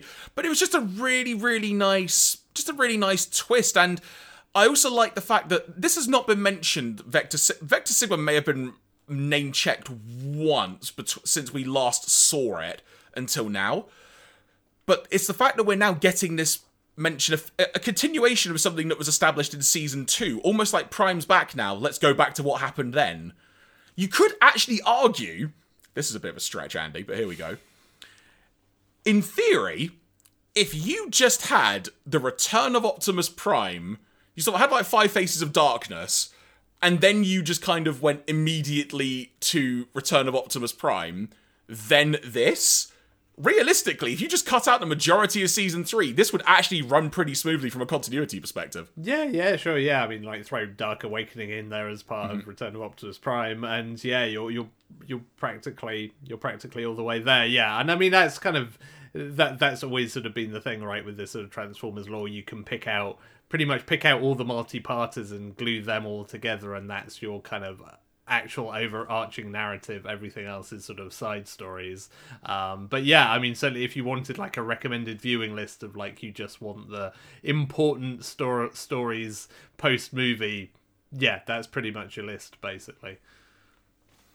And wasn't there another episode where like they did a bunch of like time traveling, altering things? That seems familiar. That's pretty mildly important. It's not as important as the creation of the aerial bots, mind you. Yeah, yeah. But I mean, even that stuff, kind of, yeah, that was sort of, you know, around Orion Pax and all of that stuff. It's like, you know, that was War Dawn, that episode, wasn't it? If memory serves. Yeah. Like, even that's kind of like almost a footnote. Like, it's not absolute needs to know stuff. So yeah, but yeah, it's interesting when you look at that, and, you know, clearly they built up sort of a bit of a series bible that they were making good use of when it came to stuff like this, which is good to see.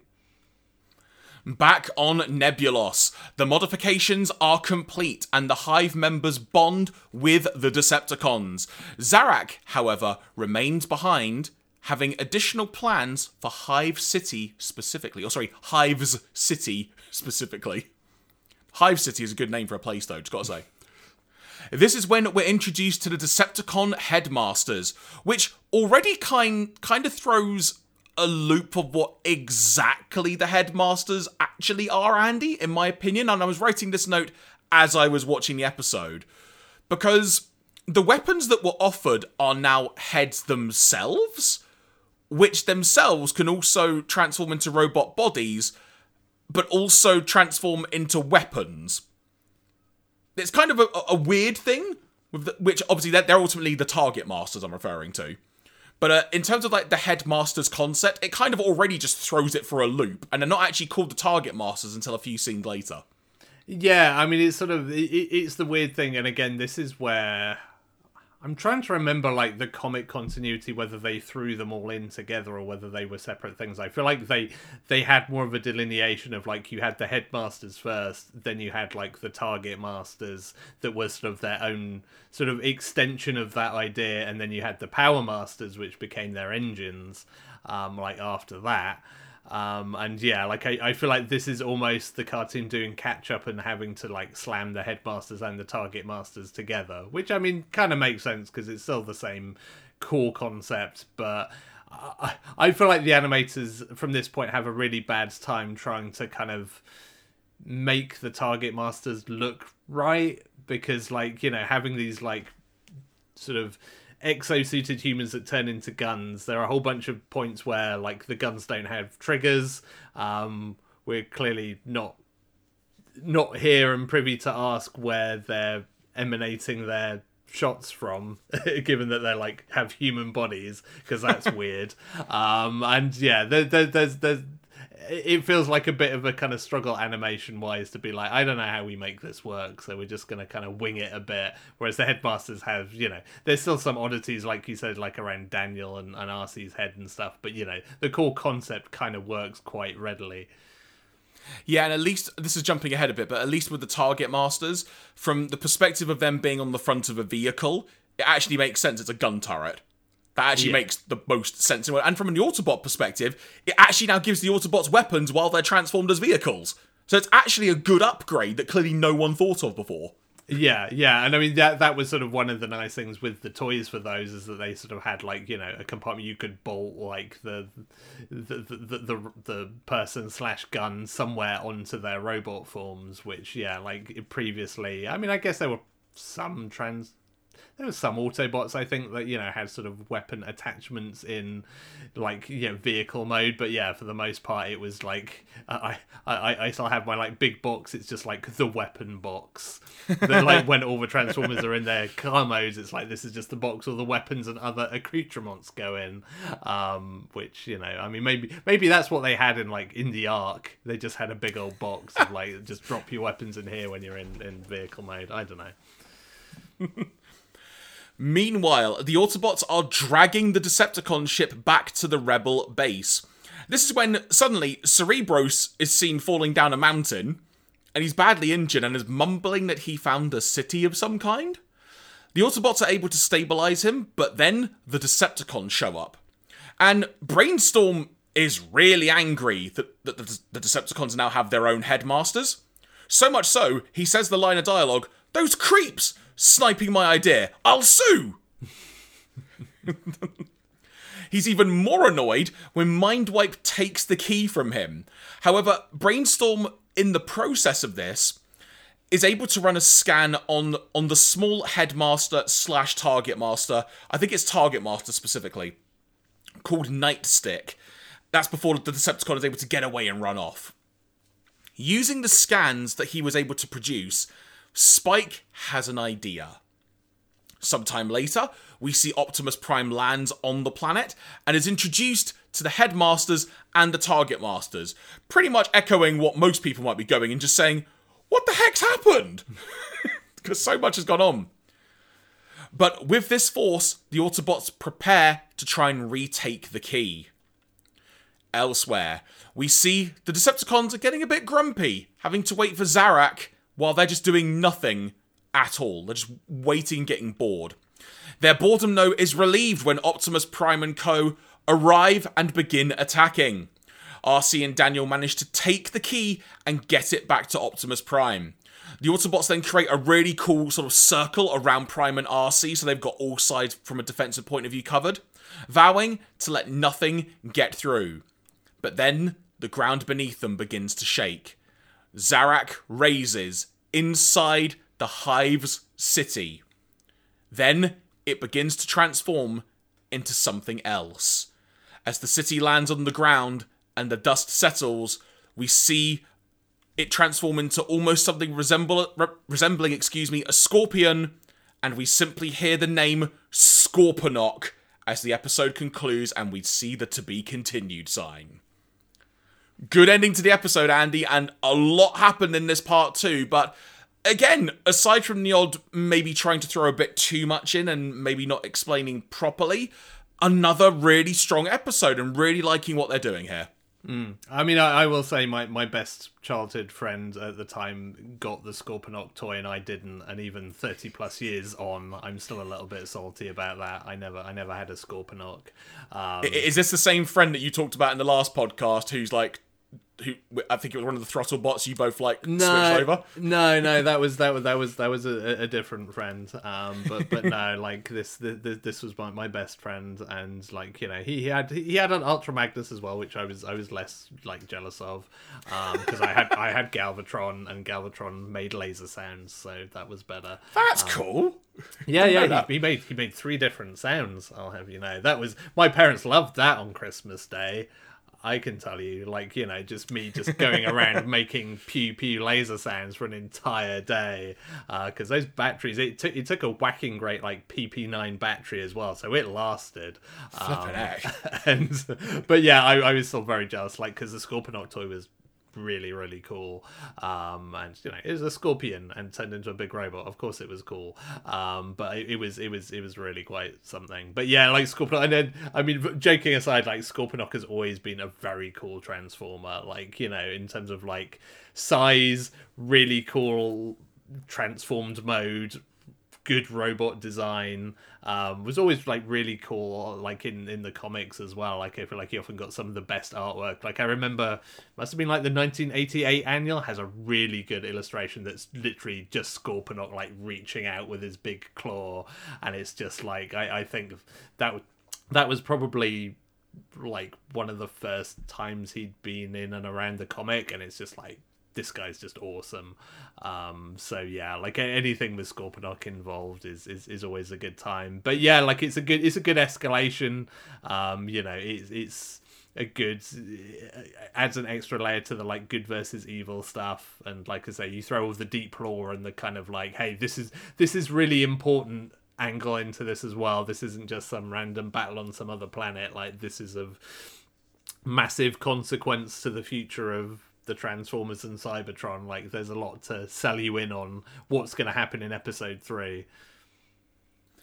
Now we move to the TF Wiki to see what continuity notes we may have, or random trivia notes and such. With regard to Vector Sigma, Andy, a note here: Vector Sigma suddenly gains a whole lot of new powers, having complex plans and motives of its own, and arranging for certain events to happen in the outside world. Now, it is also noted that outside the realm of the cartoon, this would eventually be retconned as Primus working his god shtick. I honestly did not catch this line in this episode, but I'll read this verbatim and see if you noticed. Apparently, there is a line from the Hive which is "exterminate, exterminate," which is the catchphrase of the Daleks from Doctor Who, deliberately included by writer David Wise, who is a huge Doctor Who fan.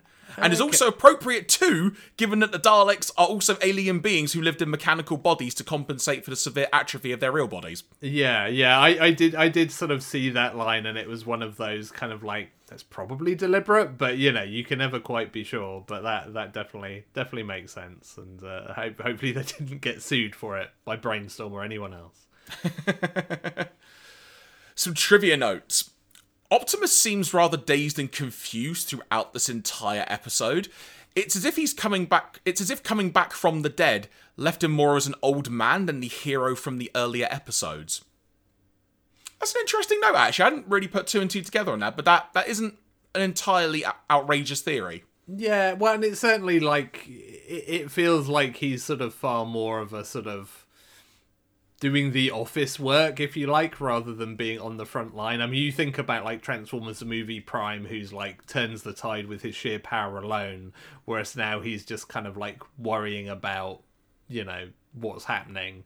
And it does feel like a change of role, which again I think makes the whole like Hot Rod just being Hot Rod thing kind of weird, because it's like, you know, it's sort of Ultra Magnus has taken like second in command, and it's like, well, surely that's not really how this should work at this point. But you know, I guess we know Rodimus didn't enjoy that job, so you know, he's he's a Target Master now. So like, weirdly, I think I ended up with, no, maybe I didn't get Target Master head Hot Rod. I can't remember, because I feel like I ended up with 2 Hot Rods at some point. But anyway, I digress. Brainstorm announces his plan to sue for the theft of his headmaster idea. Aside from the peculiar idea of a Cybertronian engaging in legal warfare, exactly who would he sue in the first place is a mystery. Cyclonus seems frighteningly willing to murder Apeface over a minor disagreement. Why not just let Apeface be a target master instead? Considering how few soldiers are on hand right now, it seems like quite a risk to just start shooting them right and left and still expect to be able to take on the Autobots.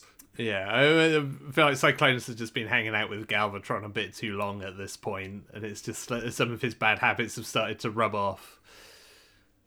So we didn't mention this actually specifically, but there are like other characters that make their debuts in these episodes. And I do remember this moment well, which I didn't actually write down in my notes.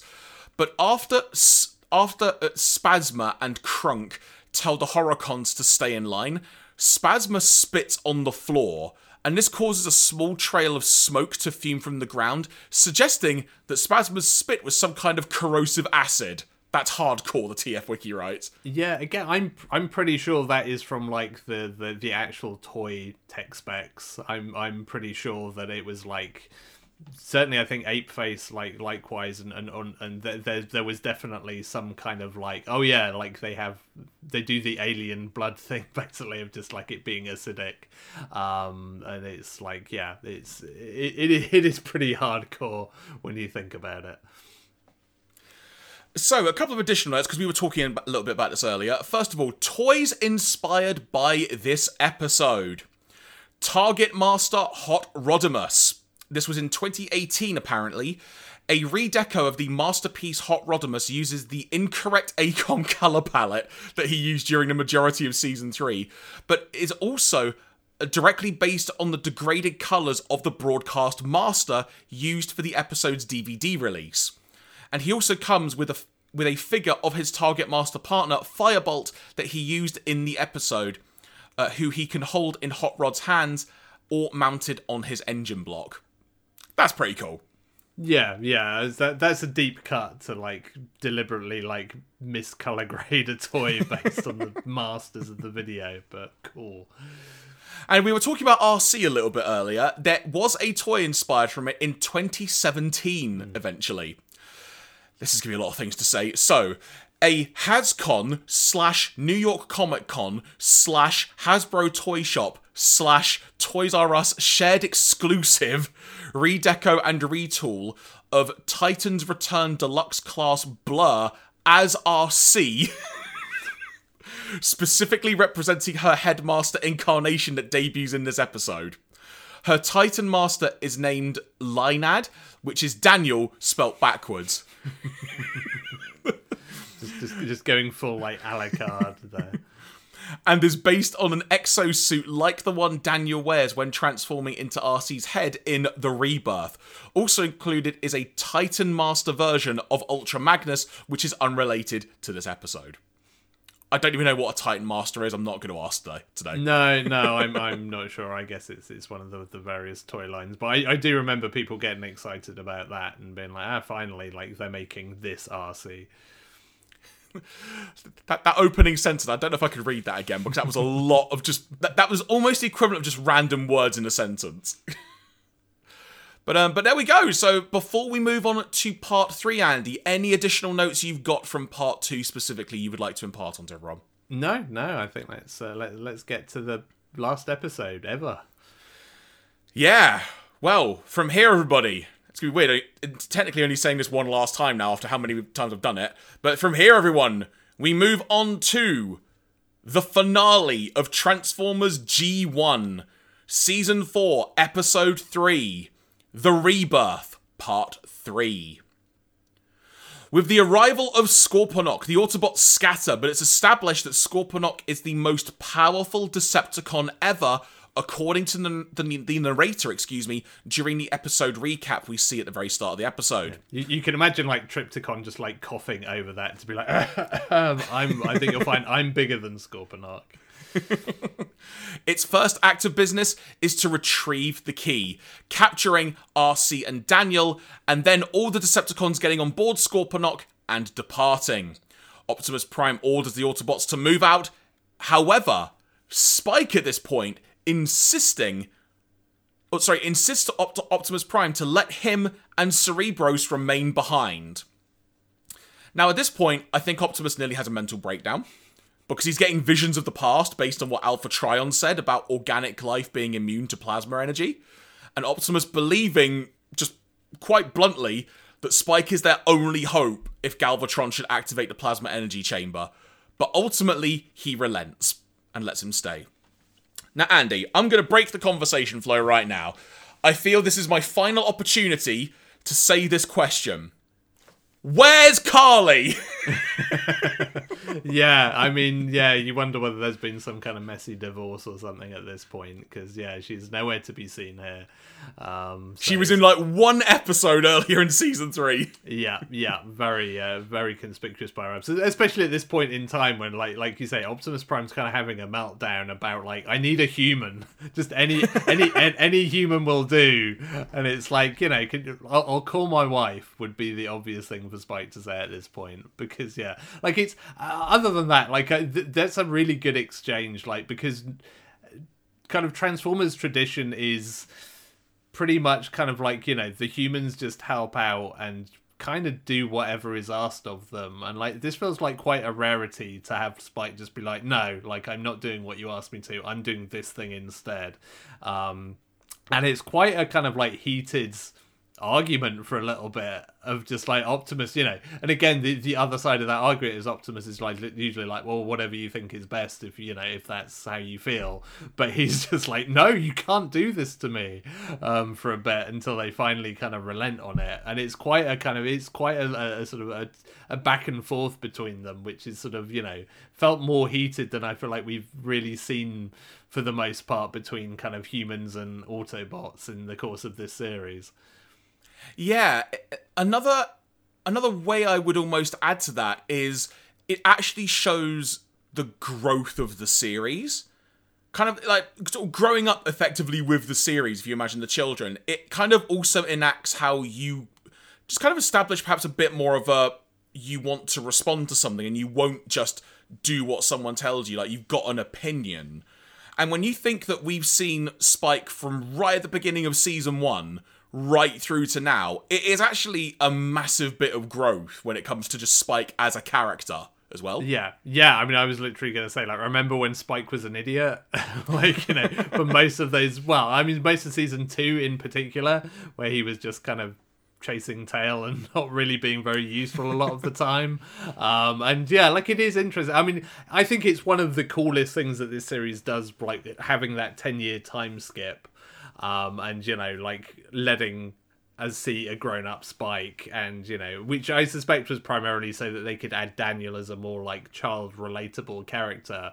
But, like, even as a kid, I sort of remember sort of Spike being a kind of interesting, like, oh, like, you know, the sort of teenager that we saw has sort of grown up now and is a dad himself. And it's, I feel like the series has a really good time kind of exploring that a bit and looking at him as, like, a mature man and a mature character at this point. And yeah, this is a really good sort of payoff and send off in that sense, that this is a far cry from, you know, the boy in his hard hat that was just helping his dad on a oil rig. You know, he's come a long way. Yeah, but we still don't know what happened to him and Carly. But yeah, Carly, who can say? That's all I'm annoyed about now. I just want to know where's Carly. That's all I care about. Her fantastic debut in Season 2, and she's only barely been in a few episodes. Anyway, let's get back to the point at hand. On Cybertron, Ultra Magnus' forces are still fighting off the Decepticons, but ultimately are just pretty much downed. We also find out through dialogue that the Combaticons, yes, they still exist, have been constructing something on the far side of the planet. And Galvatron has the downed Autobots, moved there specifically. Because, as Galvatron put it, they're going to be used as fuel for the biggest rocket engine ever built. Lovely. I do. By the way, I also find it hilarious that the Combaticons are doing some building. It's like it's the best irony, isn't it? If only the Decepticons had some kind of combiner team of construction experts that could build this thing. But no, I'm afraid the combat specialists will have to build it. I was going to point out, because it's the biggest kick in the nuts to any Constructicon, really, isn't it? Yeah, again, they must have just like retired somewhere or whatever. But it's just such a bizarre. You'd have thought, I mean, given, like, I feel like the Constructicon toys and everything kind of stuck around for a while, that they might have been like, can we put the Constructicons in this? Because it makes sense. They're building a thing. And it's like, no, it must be the Combaticons. Fine, all right. I mean, it would only be more stupid if it had been the Stunticons, I feel. I mean, look, we had the freaking, what was it, the Horrorcons, the Terracons, was it? I've just totally forgotten their combined name. Use them! They only got introduced, like, technically 5 episodes earlier or something. Yeah, well, that's just it. If you're not going to go with the Specialist Construction Force, then, yeah, you might as well just use whoever you want. Use Tripticon, I don't know. Like, it doesn't really matter anymore. But at this point, after the Combaticons have left with some of the downed Autobots, it's just Galvatron left alone. And Magnus and a bunch of the other comrades that are still about, at this point, strike and start attacking him. They're on the verge of downing the Decepticon leader, but the tide is turned when the Decepticon headmasters and target masters arrive, allowing Galvatron to claim victory. Scourge and Cyclonus explain what has happened on Nebulos, and Galvatron is disgusted by his subordinates, mainly because they've now got organic life forms inside of them, and he's on the verge of just reducing all of them to scrap. However, Zarak then appears and explains that he has the key and has control over Scorponok. Though still disgusted at the thought of everything, Galvatron then goes, "Fine, we'll talk." While ordering at the same time that his new planetary engine be activated. At this point, I'm literally going to make this a throwaway line, Andy, because all it needs to be, we get a brief torture scene where Daniel's arm is nearly ripped off and RC gives up the key.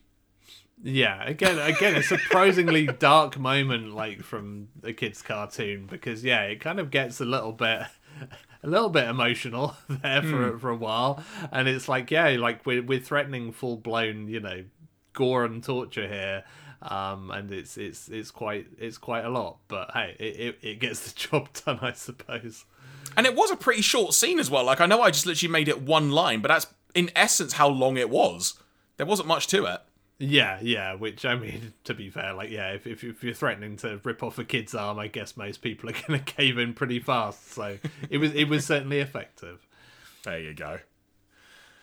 Heading for Cybertron, Optimus now receives a vision from the spirit of Alpha Trion, telling the Autobot leader to preserve the key at all costs. And I'm guessing at this point also giving Optimus Prime basically a bit of a mental breakdown again. Him just going, oh, what have I done? I've left Spike on the planet. Just everything and whatnot. However, Hot Rod and Cup now inform Prime that they've arrived where Cybertron should be, but Cybertron ain't here. Realising immediately what Galvatron's intentions are, because Prime's done this once or twice before, almost quite literally, he orders the shuttle that they are on board to head for Earth. On Cybertron, which has now entered the solar system, mind you, Galvatron reveals that he intends to activate the plasma energy chamber and let the energy spread out and cause the sun to nova, destroying the Earth and Cybertron. That's what he name checks. But let's be fair, Andy, destroying a lot of the galaxy. Yeah. I mean, there's quite a lot of collateral damage to be had. And again, having done all of our galaxy hopping across, like, season 3 and post movie, it's like, yeah, like, what does Junkion count here? Like, what about all these other planets that we visited? Like, what about the Web World planet with the psychiatrists? Like, who is going to be caught up in this? You just mentioned Junkion. I wonder what they would make of the whole Headmaster thing. Yeah. I mean, they'd have some pithy TV-based thing to say. I'm trying to imagine what quote they might randomly pull out now. But that's a debate for another time. Back on Nebulos, Spike has now repaired Cerebros and has convinced him to take him to the city that he mentioned he found earlier. Later, we see them having located the city, which turns out to be an old abandoned city that the Hive used to live in. And after a little bit of helping him get to a particular platform, Spike is now in control of a bunch of the machines that are about to attack them. The reason being, he figured if they can now control the machines with their minds, they must have done it with actual controls before, and he figured out that they've got a bunch of controls in the city, and now has control of them via the control port he found. Spike's grand plan is to use the machines to rebuild the city into something that Cerebros will also be a part of, much to his disgust. Landing on Cybertron, the Autobots discover that their comrades have had their power packs removed, and that their lives will end soon if they do not get Energon immediately.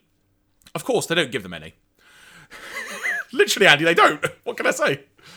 The Nebulans then think that they should just destroy the key because the energy might reach Nebulos, which I question, Andy, given their what did I say earlier they were? Like, was it a couple of million miles away in space? Yeah, but then again, I mean, if you think about it, just that little bolt, like, sent the shuttle all the way to Nebulos, so I guess... Fair, actually, yeah, It could happen.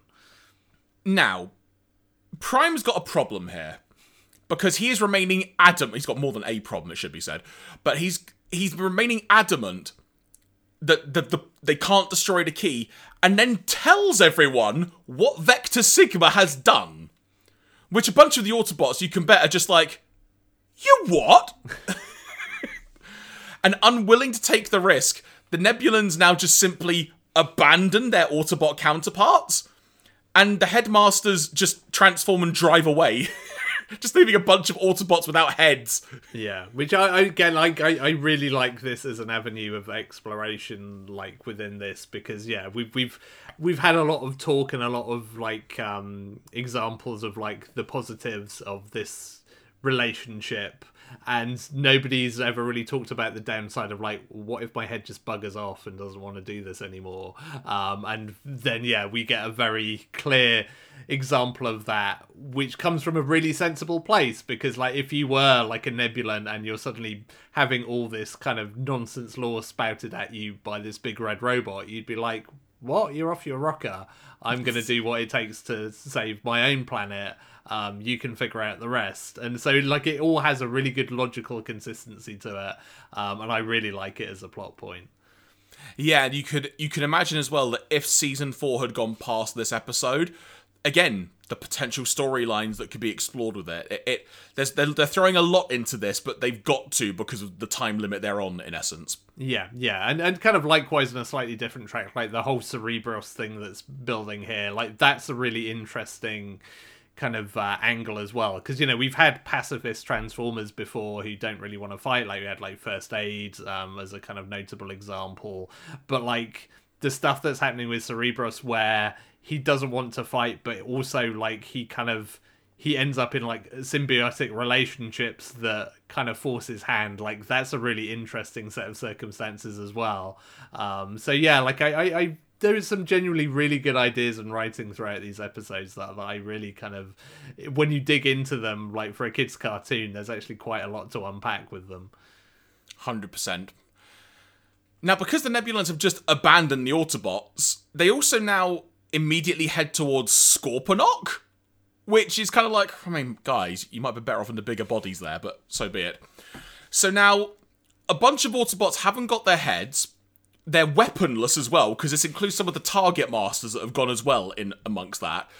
Autobots are not in good shape right now. But they head towards Scorponok, because that's how they're ultimately going to solve this.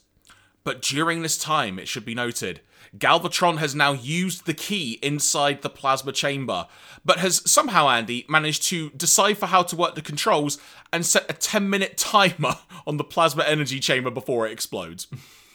Galvatron's very resourceful. Yep, he sure is.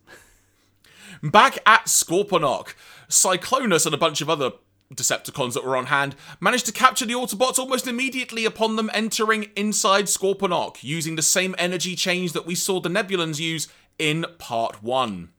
Just then, Spike and Cerebros arrive in the Hive's converted city, which transforms Andy into Fortress Maximus, with Spike and Cerebros as part of the core components of it.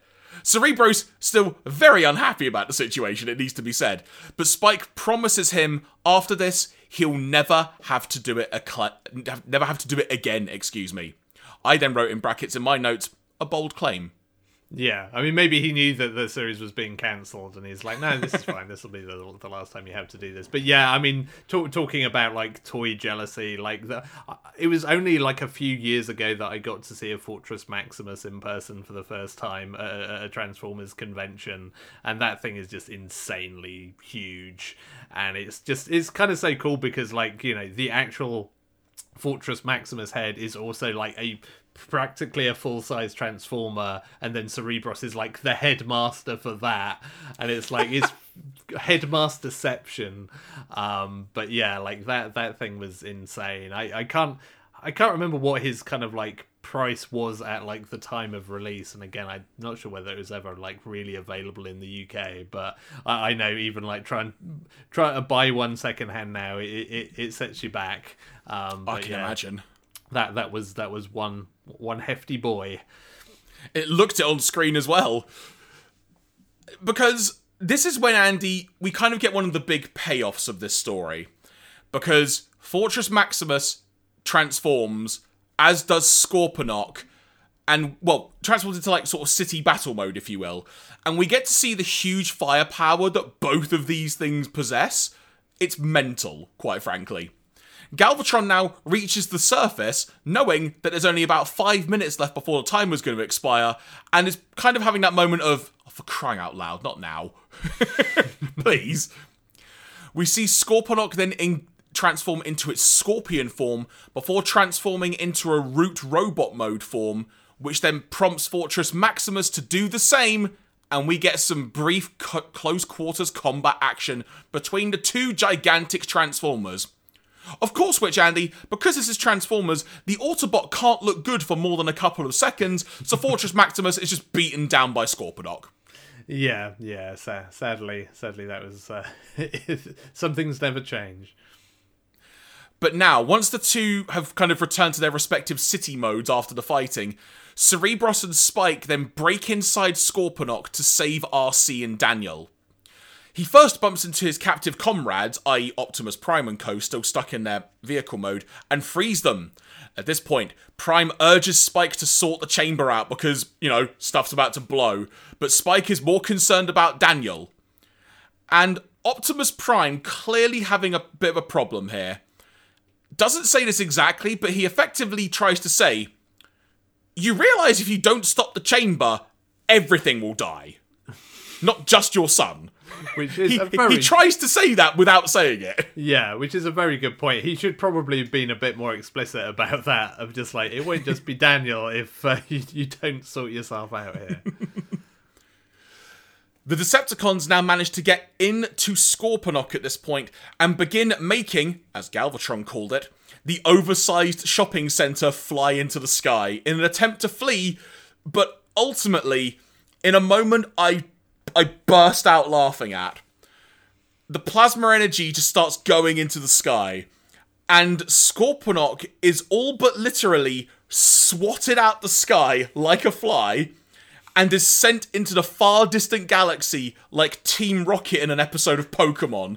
Even with the little star glimpse in the distance as well. It was just like, what on earth? Yeah, it's the classic, and it's also the classic Transformers of just like, hey, we've really sold you on this toy and this character, but like, bing, now they're just gone into the far reaches of the galaxy, and maybe they sucked, I don't know. Spike and the Nebulans deactivate the plasma energy chamber, but not before it has sent out a giant amount of energy into the sun.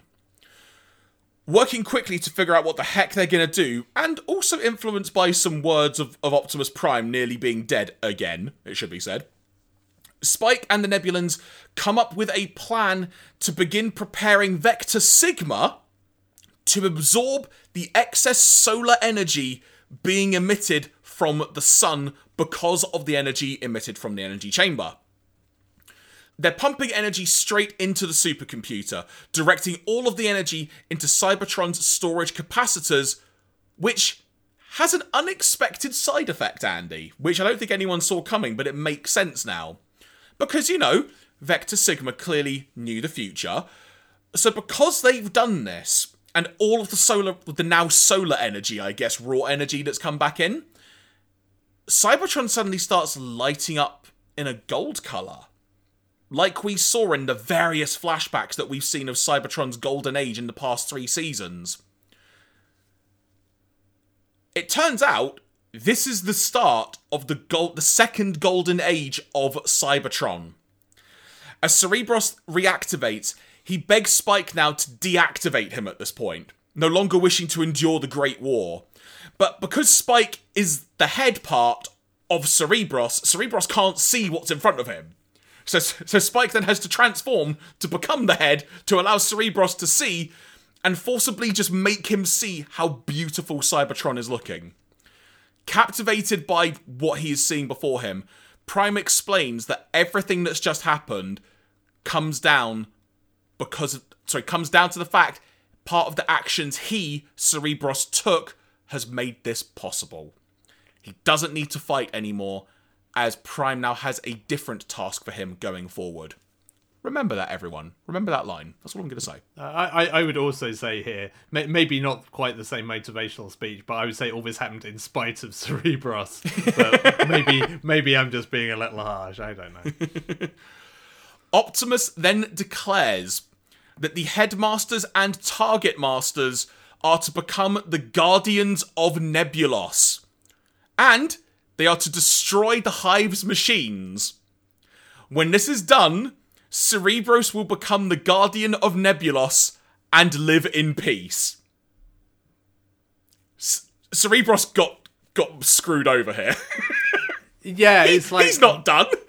Yeah, especially given it's like, hey, it's the golden age of Cybertron. Now, hey, there's this other planet that has a bunch of machines that need fighting. So, yeah, if you can just do that, it's like, this seems, this does not seem like quite the good deal you're making it out to be. But the other interesting part of this, from a potential storyline perspective, were this to have continued, is the way this scene ends. I mean, we'll get onto RC and Daniel in a second, but it kind of implies that the Headmasters and Target Masters will only be on Nebulos, and that if the story had continued, this would have been the primary focus. That's how it came across to me, and that kind of the Cybertron stuff probably won't really matter, because in theory, the Decepticons are millions and millions of, like, light and mile years away and such. Yeah, I mean, that's the weird thing about kind of this episode in particular, when you look at it and, the sort of what the timeline is and how much the writers knew and didn't know about the future of this franchise in its cartoon form, because all of this feels really final, like, Golden Age of Cybertron, all the Headmasters and Target Masters just sent back to their sort of home planet, quote unquote. Nothing about this really feels like it's set up to continue things. Which, I mean, I guess you can say the same of the movie, right? I mean, that has like a closing speech of like, let this mark the beginning of a new age of peace and blah, blah, blah. And look what happened then. So, there's always a way you can pull that back around. But this does have that kind of end of the movie feel of like, this is a full stop at the end of the sentence at the very least, of like, we're kind of done here. And so, like, I do wonder whether there was at least some feeling of we want to give this some sort of finality, that obviously we can roll this back if we want to, but this could be the end, because I mean, season 2 and season 3, neither of those series really finish with a proper closing off. Like, even the Return of Optimus Prime is not a definitive like, and now everything's great, whereas this very much feels like that. Yeah, so the other element we should probably talk about here is RC and Daniel, because one, they're part of the Headmasters Target Masters group now, so does that mean that Daniel's now gonna live on Nebulos?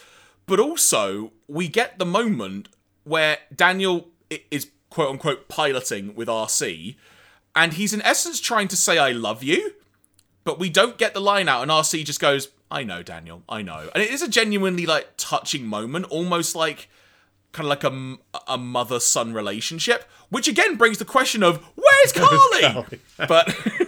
But that's, it's quite a moment, but there is part of me that's like, so are Arcee and Daniel living away from Cybertron now? And how deep is this relationship going to go between Arcee and Daniel? Because it feels really a really pivotal moment, again, from like a character development point of view as well. Yeah, and I mean, again, you wonder if there were like plans to, because almost looking at all of this, the other angle of this is like, if you have like a full blown season 4, like, do you do another time skip at this point? Do you then go to be like grown up Daniel, who's like married with kids? I don't know. Can headmasters have kids? Who knows? You know, did they ever cover that in the Kiss Players? That's all I'm going to say. Well, that's a whole. There are definitely things happening in Kiss Players, but we don't talk about that. I'm sure there's some fan fiction that can fill in the gaps here. But yeah, like you always wonder whether you have another time skip at this point and have like, you know, write Spike out of it, have Daniel and I don't know, something else. Maybe he adopts Wheelie as his child. I don't know how this happens. How this works.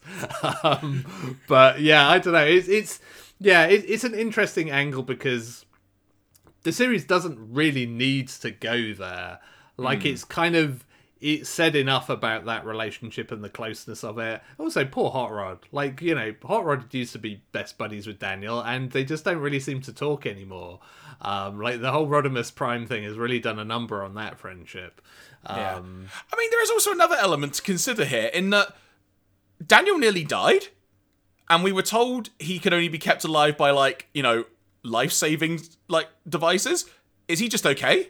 Does he have to just forever live in an exosuit and or RC? Like, what's going on? That's like, yeah, like that's the dark part about that whole story, because yeah, like I would read that as like, yeah, he is now reliant on that exosuit and kind of, you know, getting around with RC. And I mean, I guess RC is available now. Springer's dead, quote unquote, like, you know, so, you know, there's a whole like, you know, EastEnders dynasty drama here that is unwritten about the love lives of the Transformers. If on your bingo card you had EastEnders and Transformers being compared with each other, you may check that now.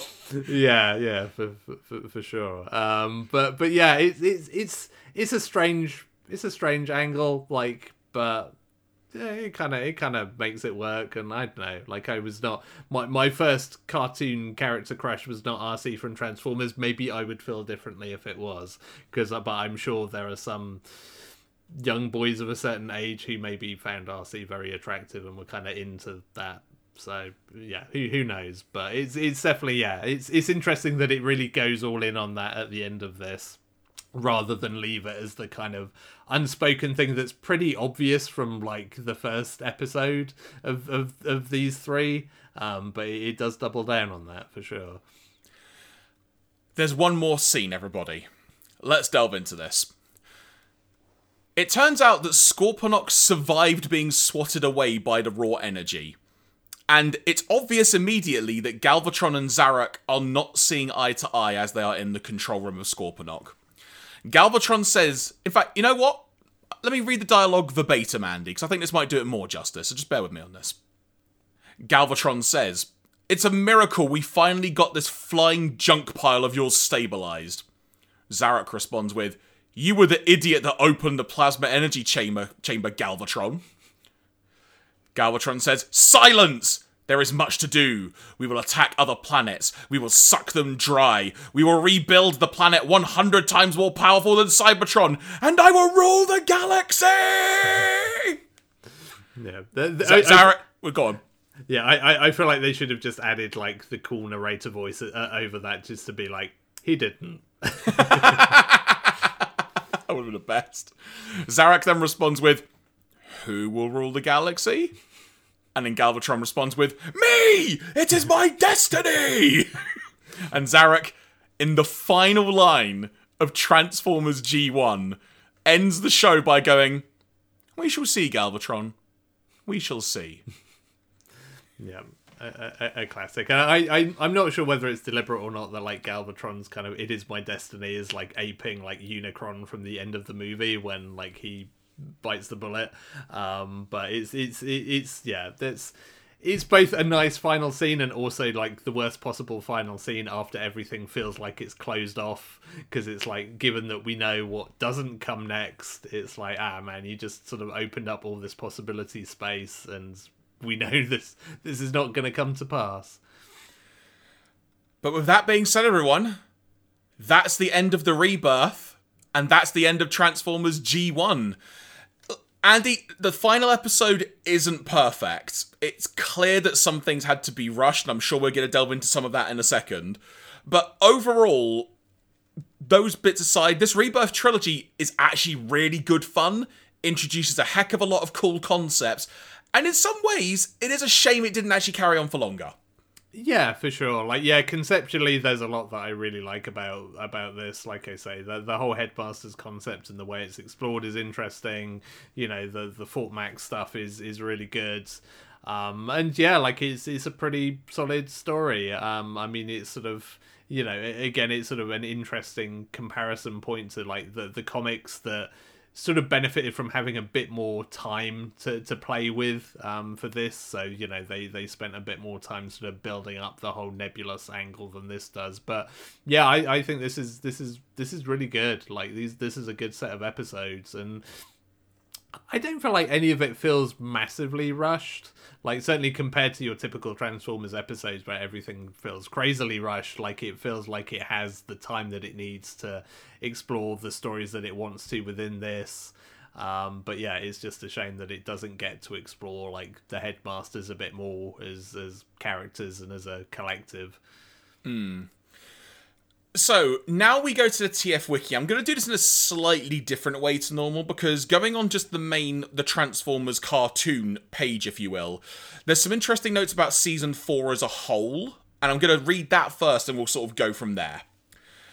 According to David Wise, the writer of the Rebirth trilogy, he was contacted by Sumbo Productions to write a 5-part series finale which would introduce a deluge of new characters while simultaneously tying up the series.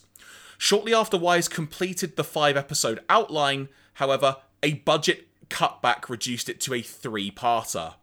This created a massive headache for the writer, who did the math and claimed that they'd be introducing a new character just about every 28 or 90 seconds.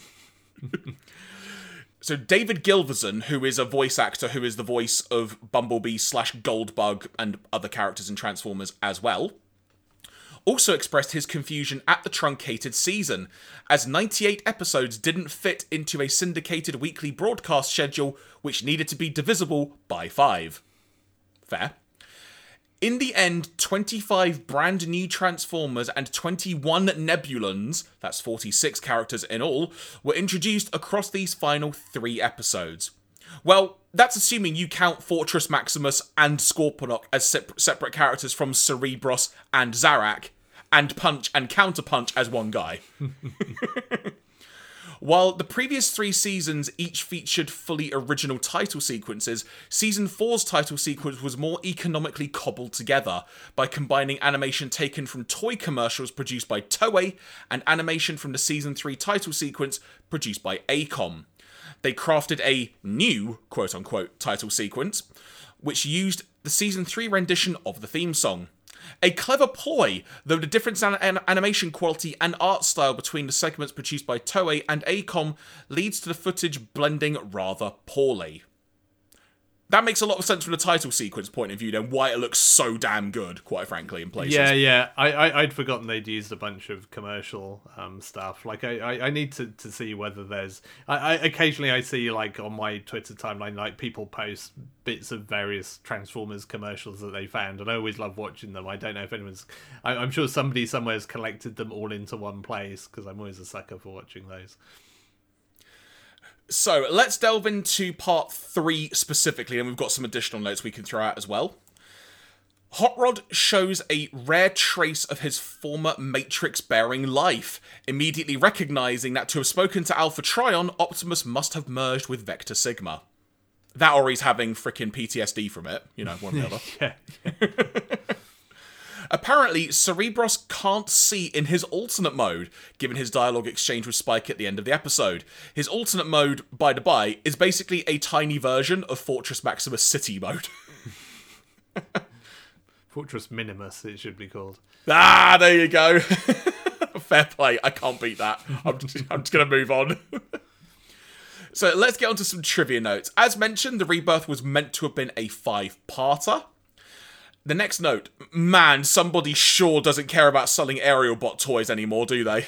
They got shot down one after the other in part 1, are shown fleeing in disarray from Abominus in part 2, and then show up in part 3 just long enough to get shot down again.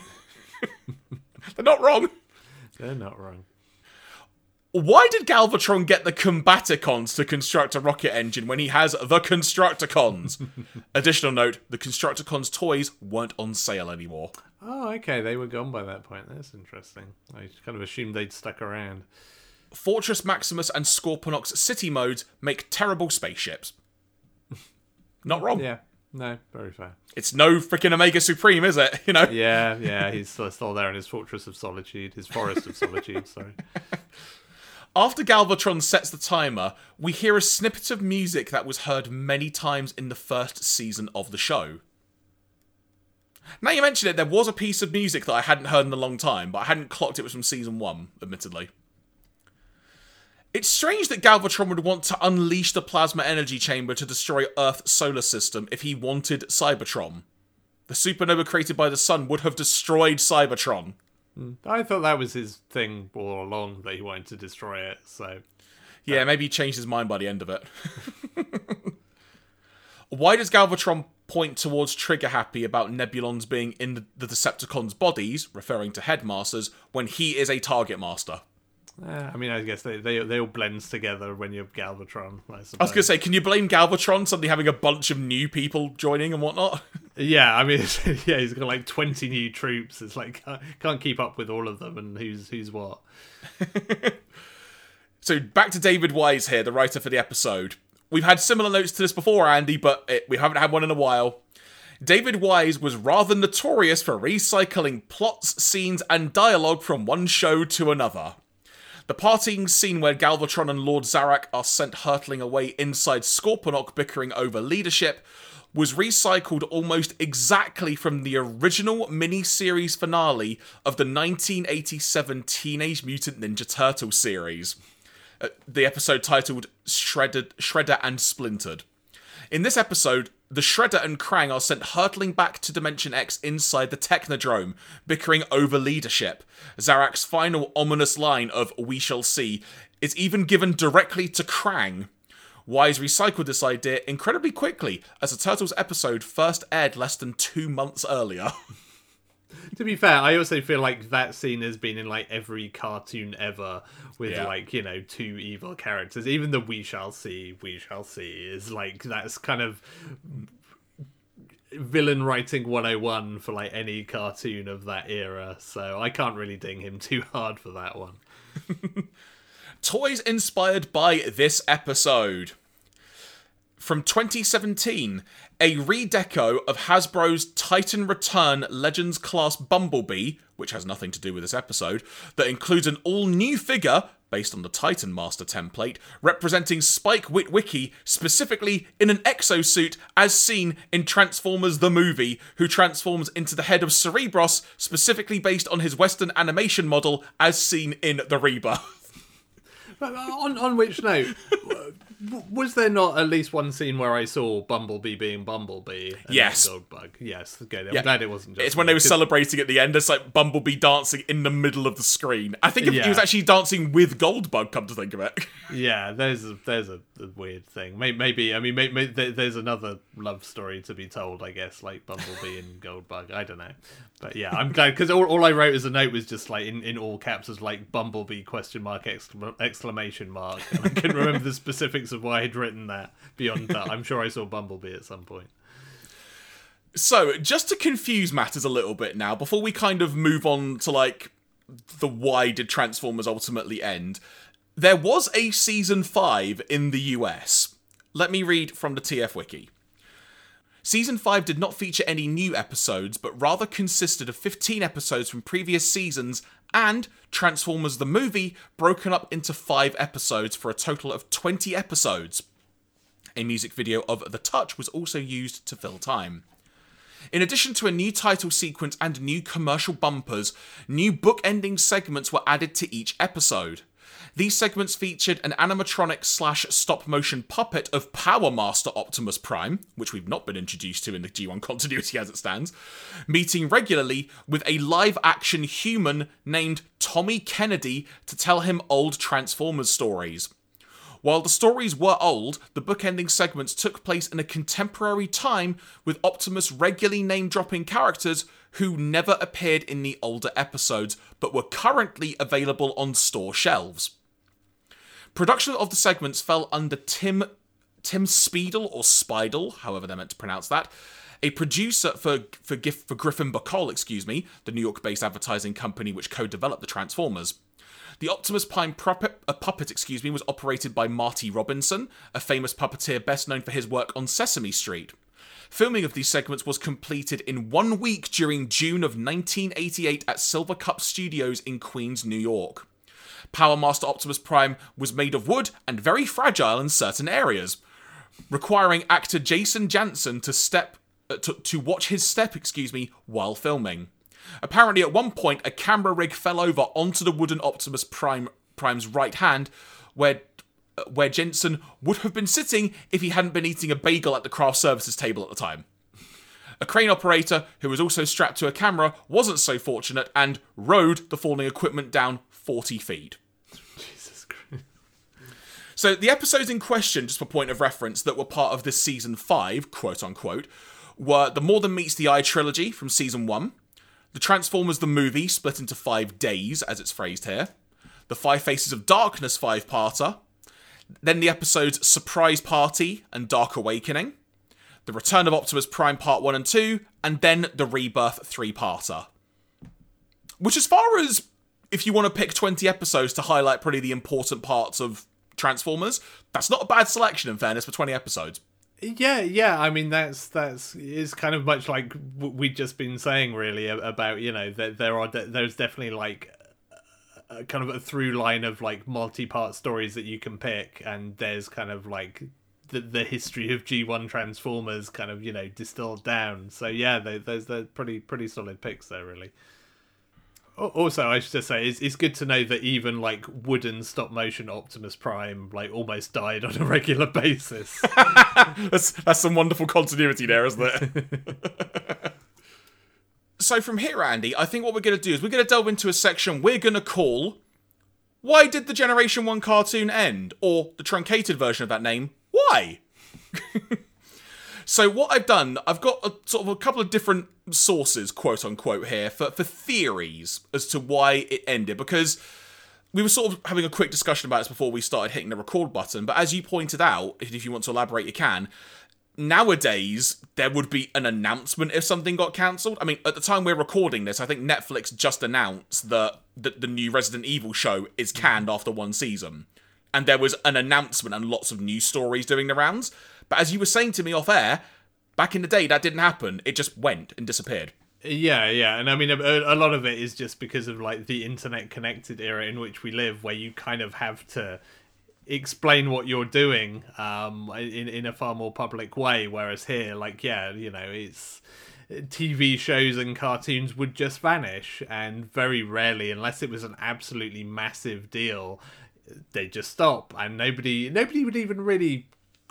I mean, I guess people would question it, but people wouldn't question it in the same way that they do now. It's just like things get cancelled all the time.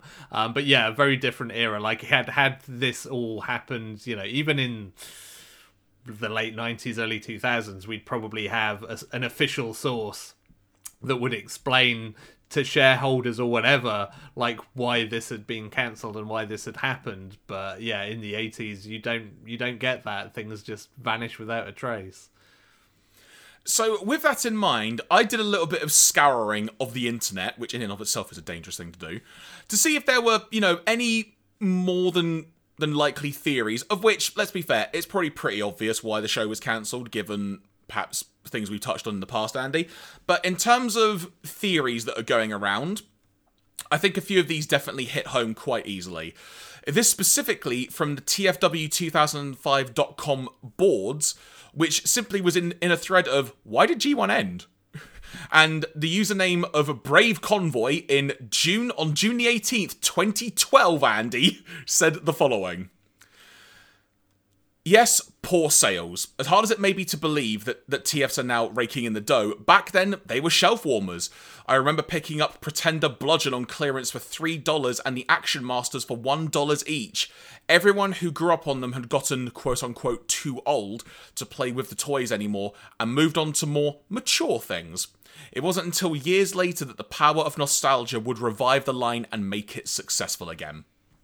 Yeah, and I think, and I mean, again, that sort of meshes with what I was saying up front about like the Headmasters being the last sort of golden age of Transformers toys for me. Before, like, I feel like it wasn't even just that I aged out of it, but the toys kind of started to suck. Like, I mean, I don't even really recall what the Action Masters were like. The Pretenders were terrible. Like, that was probably the last line of toys I actually, like, had any of them bought for me. And they just sucked because they were just, like, plastic shells with a really boring robot form inside for the most part. And they just kind of ran out of good ideas. Whereas, like, the Headmasters were really cool, but they felt like they just run out of road. And I think, you know, as well as... yeah, the obvious, that generation of kids were growing up and moving on to other things, like, you know, it was like Doctor Who and other stuff for me after that, and then like things like the X-Files came around and, you know, didn't really think about that stuff. But yeah, like it definitely, yeah, a whole generation will have grown out of the toys. I mean, it's sort of the interesting thing, like I feel like the strength that the G1 comics and the UK comic had was that because it had always had more mature writing to it, it was something you could read when you were older. Like, I stuck with the comics even when I'd stopped buying the toys because I still liked the characters and liked the comic stories. But there's a point where even the G1 comic book, like, I remember being incensed by it as a kid because there was a point where it went from being full colour to being partly colour, partly black and white. Because, again, sales were dropping, and so they were looking at, well, how do we cut... can we keep this running but cut the costs? And so, you know, you'd have one story that would be black and white and not in colour in it. And they started porting in more and more stories from other Marvel comics to kind of fill the space, and you could kind of see it dying in real time almost. And then there was a point where I stopped buying the comics as well because there just wasn't...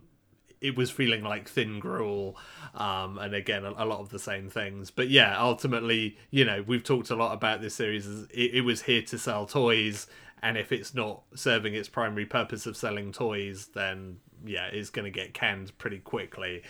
The only interesting kind of side note to that, I guess, is, you know, we've literally just talked about like season 5, quote unquote, like where they still put enough time and money into building a wooden Optimus Prime, which I need to look up. There must be footage of that on the internet because I don't think I've ever actually seen those. But there was also Transformers G2 where they had like CG intros and outros of old episodes, and what was it, like the cybernetic super cube or something that told the stories. I'll read that for you right now on the TF Wiki. So between 93 and 95, a total of 52 select episodes of the Transformers were repackaged as a new program, The Transformers Generation 2. The episodes featured new transitioning segments via the Cybernet Space Cube, as well as a title sequence. Yeah, so yeah, you know, they had all of that. And I mean, and I know that was also, like, they tried to reboot the toy line at that time, because that's where you got the like, camouflage tank Megatron, which I because I was one of those kids who was into G1, it's like, you can't make Megatron a tank, he's a gun, how dare you? And all of that stuff. So yeah, I guess that was also an attempt to like reboot the franchise, and then obviously they went into like Beast Wars and all of that kind of stuff. But you know, it's sort of interesting. They never completely let it go. They were always looking for new ways to kind of, you know, bring that hype back, albeit in kind of cheaper, more repackaged media forms. So just to elaborate a bit more on this, now that I've delved into like the actual G2 page on the TF Wiki in depth, it was, as mentioned, rebroadcasting with a smattering of CGI animation laid on top of them. The most extensive change was the title sequence, which had been entirely replaced with CGI footage also used in a contemporary toy commercial for Optimus Prime and Ramjet. This was the only change in content. All other CGI additions were related to the Cybernet Space Cube, which only overlaid intrusive, noisy graphics, most often during cut and scene transitions. Yeah, it was the 90s, basically. There you go. The new CG animation was provided by studios Doros Motion and Lamb & Company. The episode choices and airing order were haphazard. Sometimes this appeared to be the result of concurrent production placement being prioritised over the original narrative. But sometimes there was no discernible reason at all. While the show managed to last at least through a second season, it never caught on like the original run. Fan reaction at the time is difficult to determine, since the fandom had only begun to coalesce and internet records, such as they were, are spotty. Certainly, this had been the sole opportunity for many fans to see a bulk of the episodes again, since the original series had stopped airing years earlier and only a handful were available on VHS. However, DVDs and the internet have since filled the gap. The only lasting effect of the Generation 2 cartoon has had among modern-day fans is the term Cybernet Space Cube being synonymous with cheap, annoying, useless gimmickry. So yeah, that's basically what G2 was. I won't delve into what the episodes were. You guys can dive into the TF Wiki and find their page accordingly to see that. But it's a bunch of episodes you would expect, I'll put it that way. So there's the odd one where I'm like, really? You picked that one? But overall, it's pretty easy to figure out which ones it would have been from seasons 1 and 2. Yeah. So there's an interesting thread from the superherohype.com forums that I found, where this was a post from from around September 2007. Someone basically asking lots of questions about why did it end and such. And so here's an interesting response from the username Lars573, which is a little bit long, but I think it adds some interesting things to think about, which perhaps we both have and haven't thought about. So, what happened to the G1 TV show? The movie. The movie tanked and killed Optimus Prime and others. After that, the show's ratings slid until it was cancelled after The Rebirth. Shows like G1 were produced as a 20-minute toy commercial, but even they had to have someone watching to justify the expense, right? The toy line continued for 3 more years worth of new product in Japan, Europe, and North America, and reissues of the 84-85 line in Europe between the G1 and G2 toy lines. The toy line lost its steam in Europe and America without a show. Kids have short attention spans and are fickle. And US ratings were all that mattered to Hasbro. What it being their primary market, come on Euros, tell me I'm wrong, winky emoticon. So there's another question that this person delves into, which is in relation to, was the Japanese Takara continuation of G1, was it actually like good? Was it liked by kids and such? Was it popular? And the same user, Lars573, went on to say this. Before I start on this, it needs some setup. In case you don't know, Japanese TV works differently than US or European TV. Japanese shows, for the most part, don't have seasons, or in British, series. They just run until they stop making it. That's why you hear anime fans talk about ongoing shows in episodes and storylines rather than seasons. From what I've seen, most run 30 to 50 or so episodes, that being 1 to 2 years worth of programming. Shows that run longer, into the hundreds like Dragon Ball or Naruto, get one storyline per year. When they end, they may get a sequel, which may or may not include hordes of new characters and just drop old ones. Or completely change existing characters, or completely change the tone of the show too. So in Japan, G1 was dubbed by Takara in 1985. One reason for this delay is that you need at least 26 episodes for a dubbing run, that's the profitability point, and see how it worked in English. All 55 episodes of season 1 and 2 were run in Japan as Transformers. The More Than Meets the Eye and Robots in Disguise were replaced with the Super Godlife. It's been the Japanese tagline ever since. Anyway, Season 3 was run as a sequel to Transformers called Transformers 2010. The movie flop in Hasbro's markets delayed its dubbing and Japanese release until 1988. Hence why you have season 1/2 characters killed in the movie running around in the Headmasters and Victory. Yeah, it's kind of crazy, like just how much that diverges, but yeah, it definitely makes sense why. I mean, I think the interesting thing, because I've seen a lot of debates about this in terms of whether the Transformers movie did actually flop or not. And that's a multifaceted question as well, because it's, there's the box office question, there's the toy sales question, there's the question of what any given company considers as a success or a failure. Like, it's something you see with like video games today, right, where you can see a game can sell millions of copies and the distributor, the publisher will say, well, that's a failure because we thought it would do more.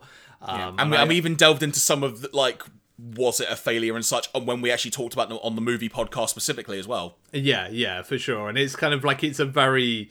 The interesting question that we will never really know is how Hasbro really looked at that film, and whether they looked at it and said this was a complete failure, this was a success, which I suspect they probably didn't, or whether it was like something in between, which I suspect they were probably somewhere in the middle on that, because I don't think there would have been, a season 3 and like the rebirth afterwards had the movie completely fallen apart, or they would have kind of reined back in what they were going to do with season 3.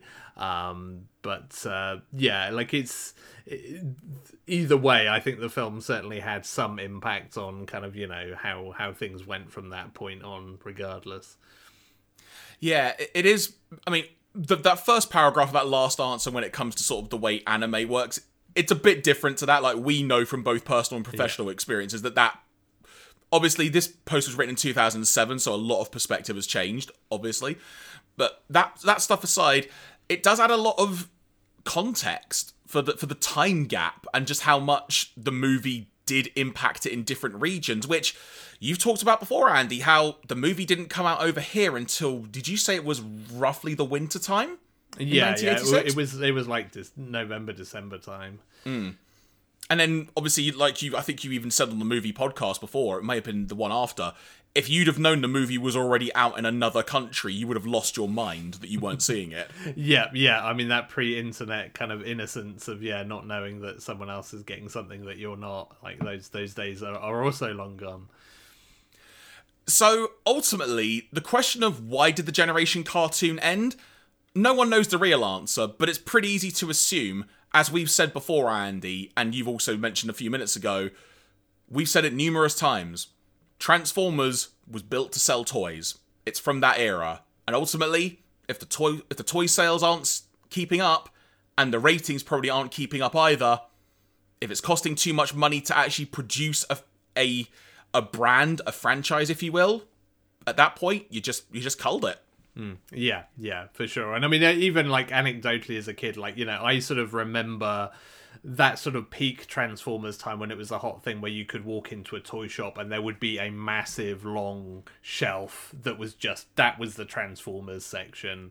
And I remember, I have one very kind of like, I wish I could remember when this was. Like, this was definitely post-movie time, where like, I think it was like family holiday somewhere, and of course there'd always be a day where I'm like, right, we're going to go check out the local toy shops.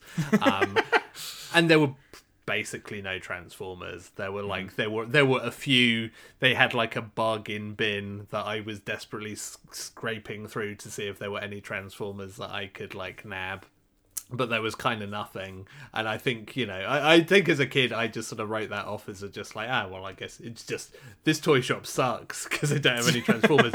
But actually, like, in hindsight, that was like the point where I think, like the shops you'd go into, they'd have a Transformers section, but it would be significantly shrunk. And you'd go from those massive, beautiful, joyous kind of long shelves that you could walk down and just see like so many different toys, all the big ones, all your Optimus Primes and what have you, and it would be a far more downsized selection, and maybe a lot of it would just be the cheaper ones that took up less space and they could put on hangers rather than have actual shelf space.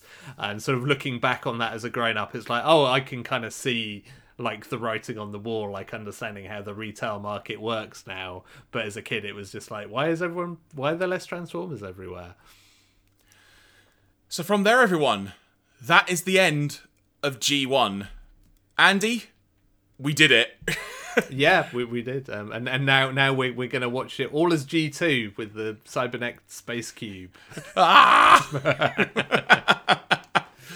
it's been a wild ride, but should say, like, technically this is the final, like, official podcast, we'll say. But there is definitely going to be a next time, because we will be back in a couple of weeks' time. In essence, Andy, doing an epilogue of sorts, because you sort of come up with this idea as well, because before we've kind of done like our top favourite episodes, and we're going to do that again, and we're probably going to try and delve into, be it next time or maybe on a separate special, we'll figure that out as we go along here. We are going to delve into some of the extras on like the DVD sets that I've got, because on the DVD set, which if you're watching the video version, is literally just kind of next to me right here, that's got like a quiz on it, there's some other interviews on there and such. There's probably some interesting things we could watch that might give us a bit more insight and whatnot. So we'll see if we can delve into those a little bit. But Andy, you've got a fun little thing planned, which I am seemingly not going to have much involvement in. So this is going to be fun.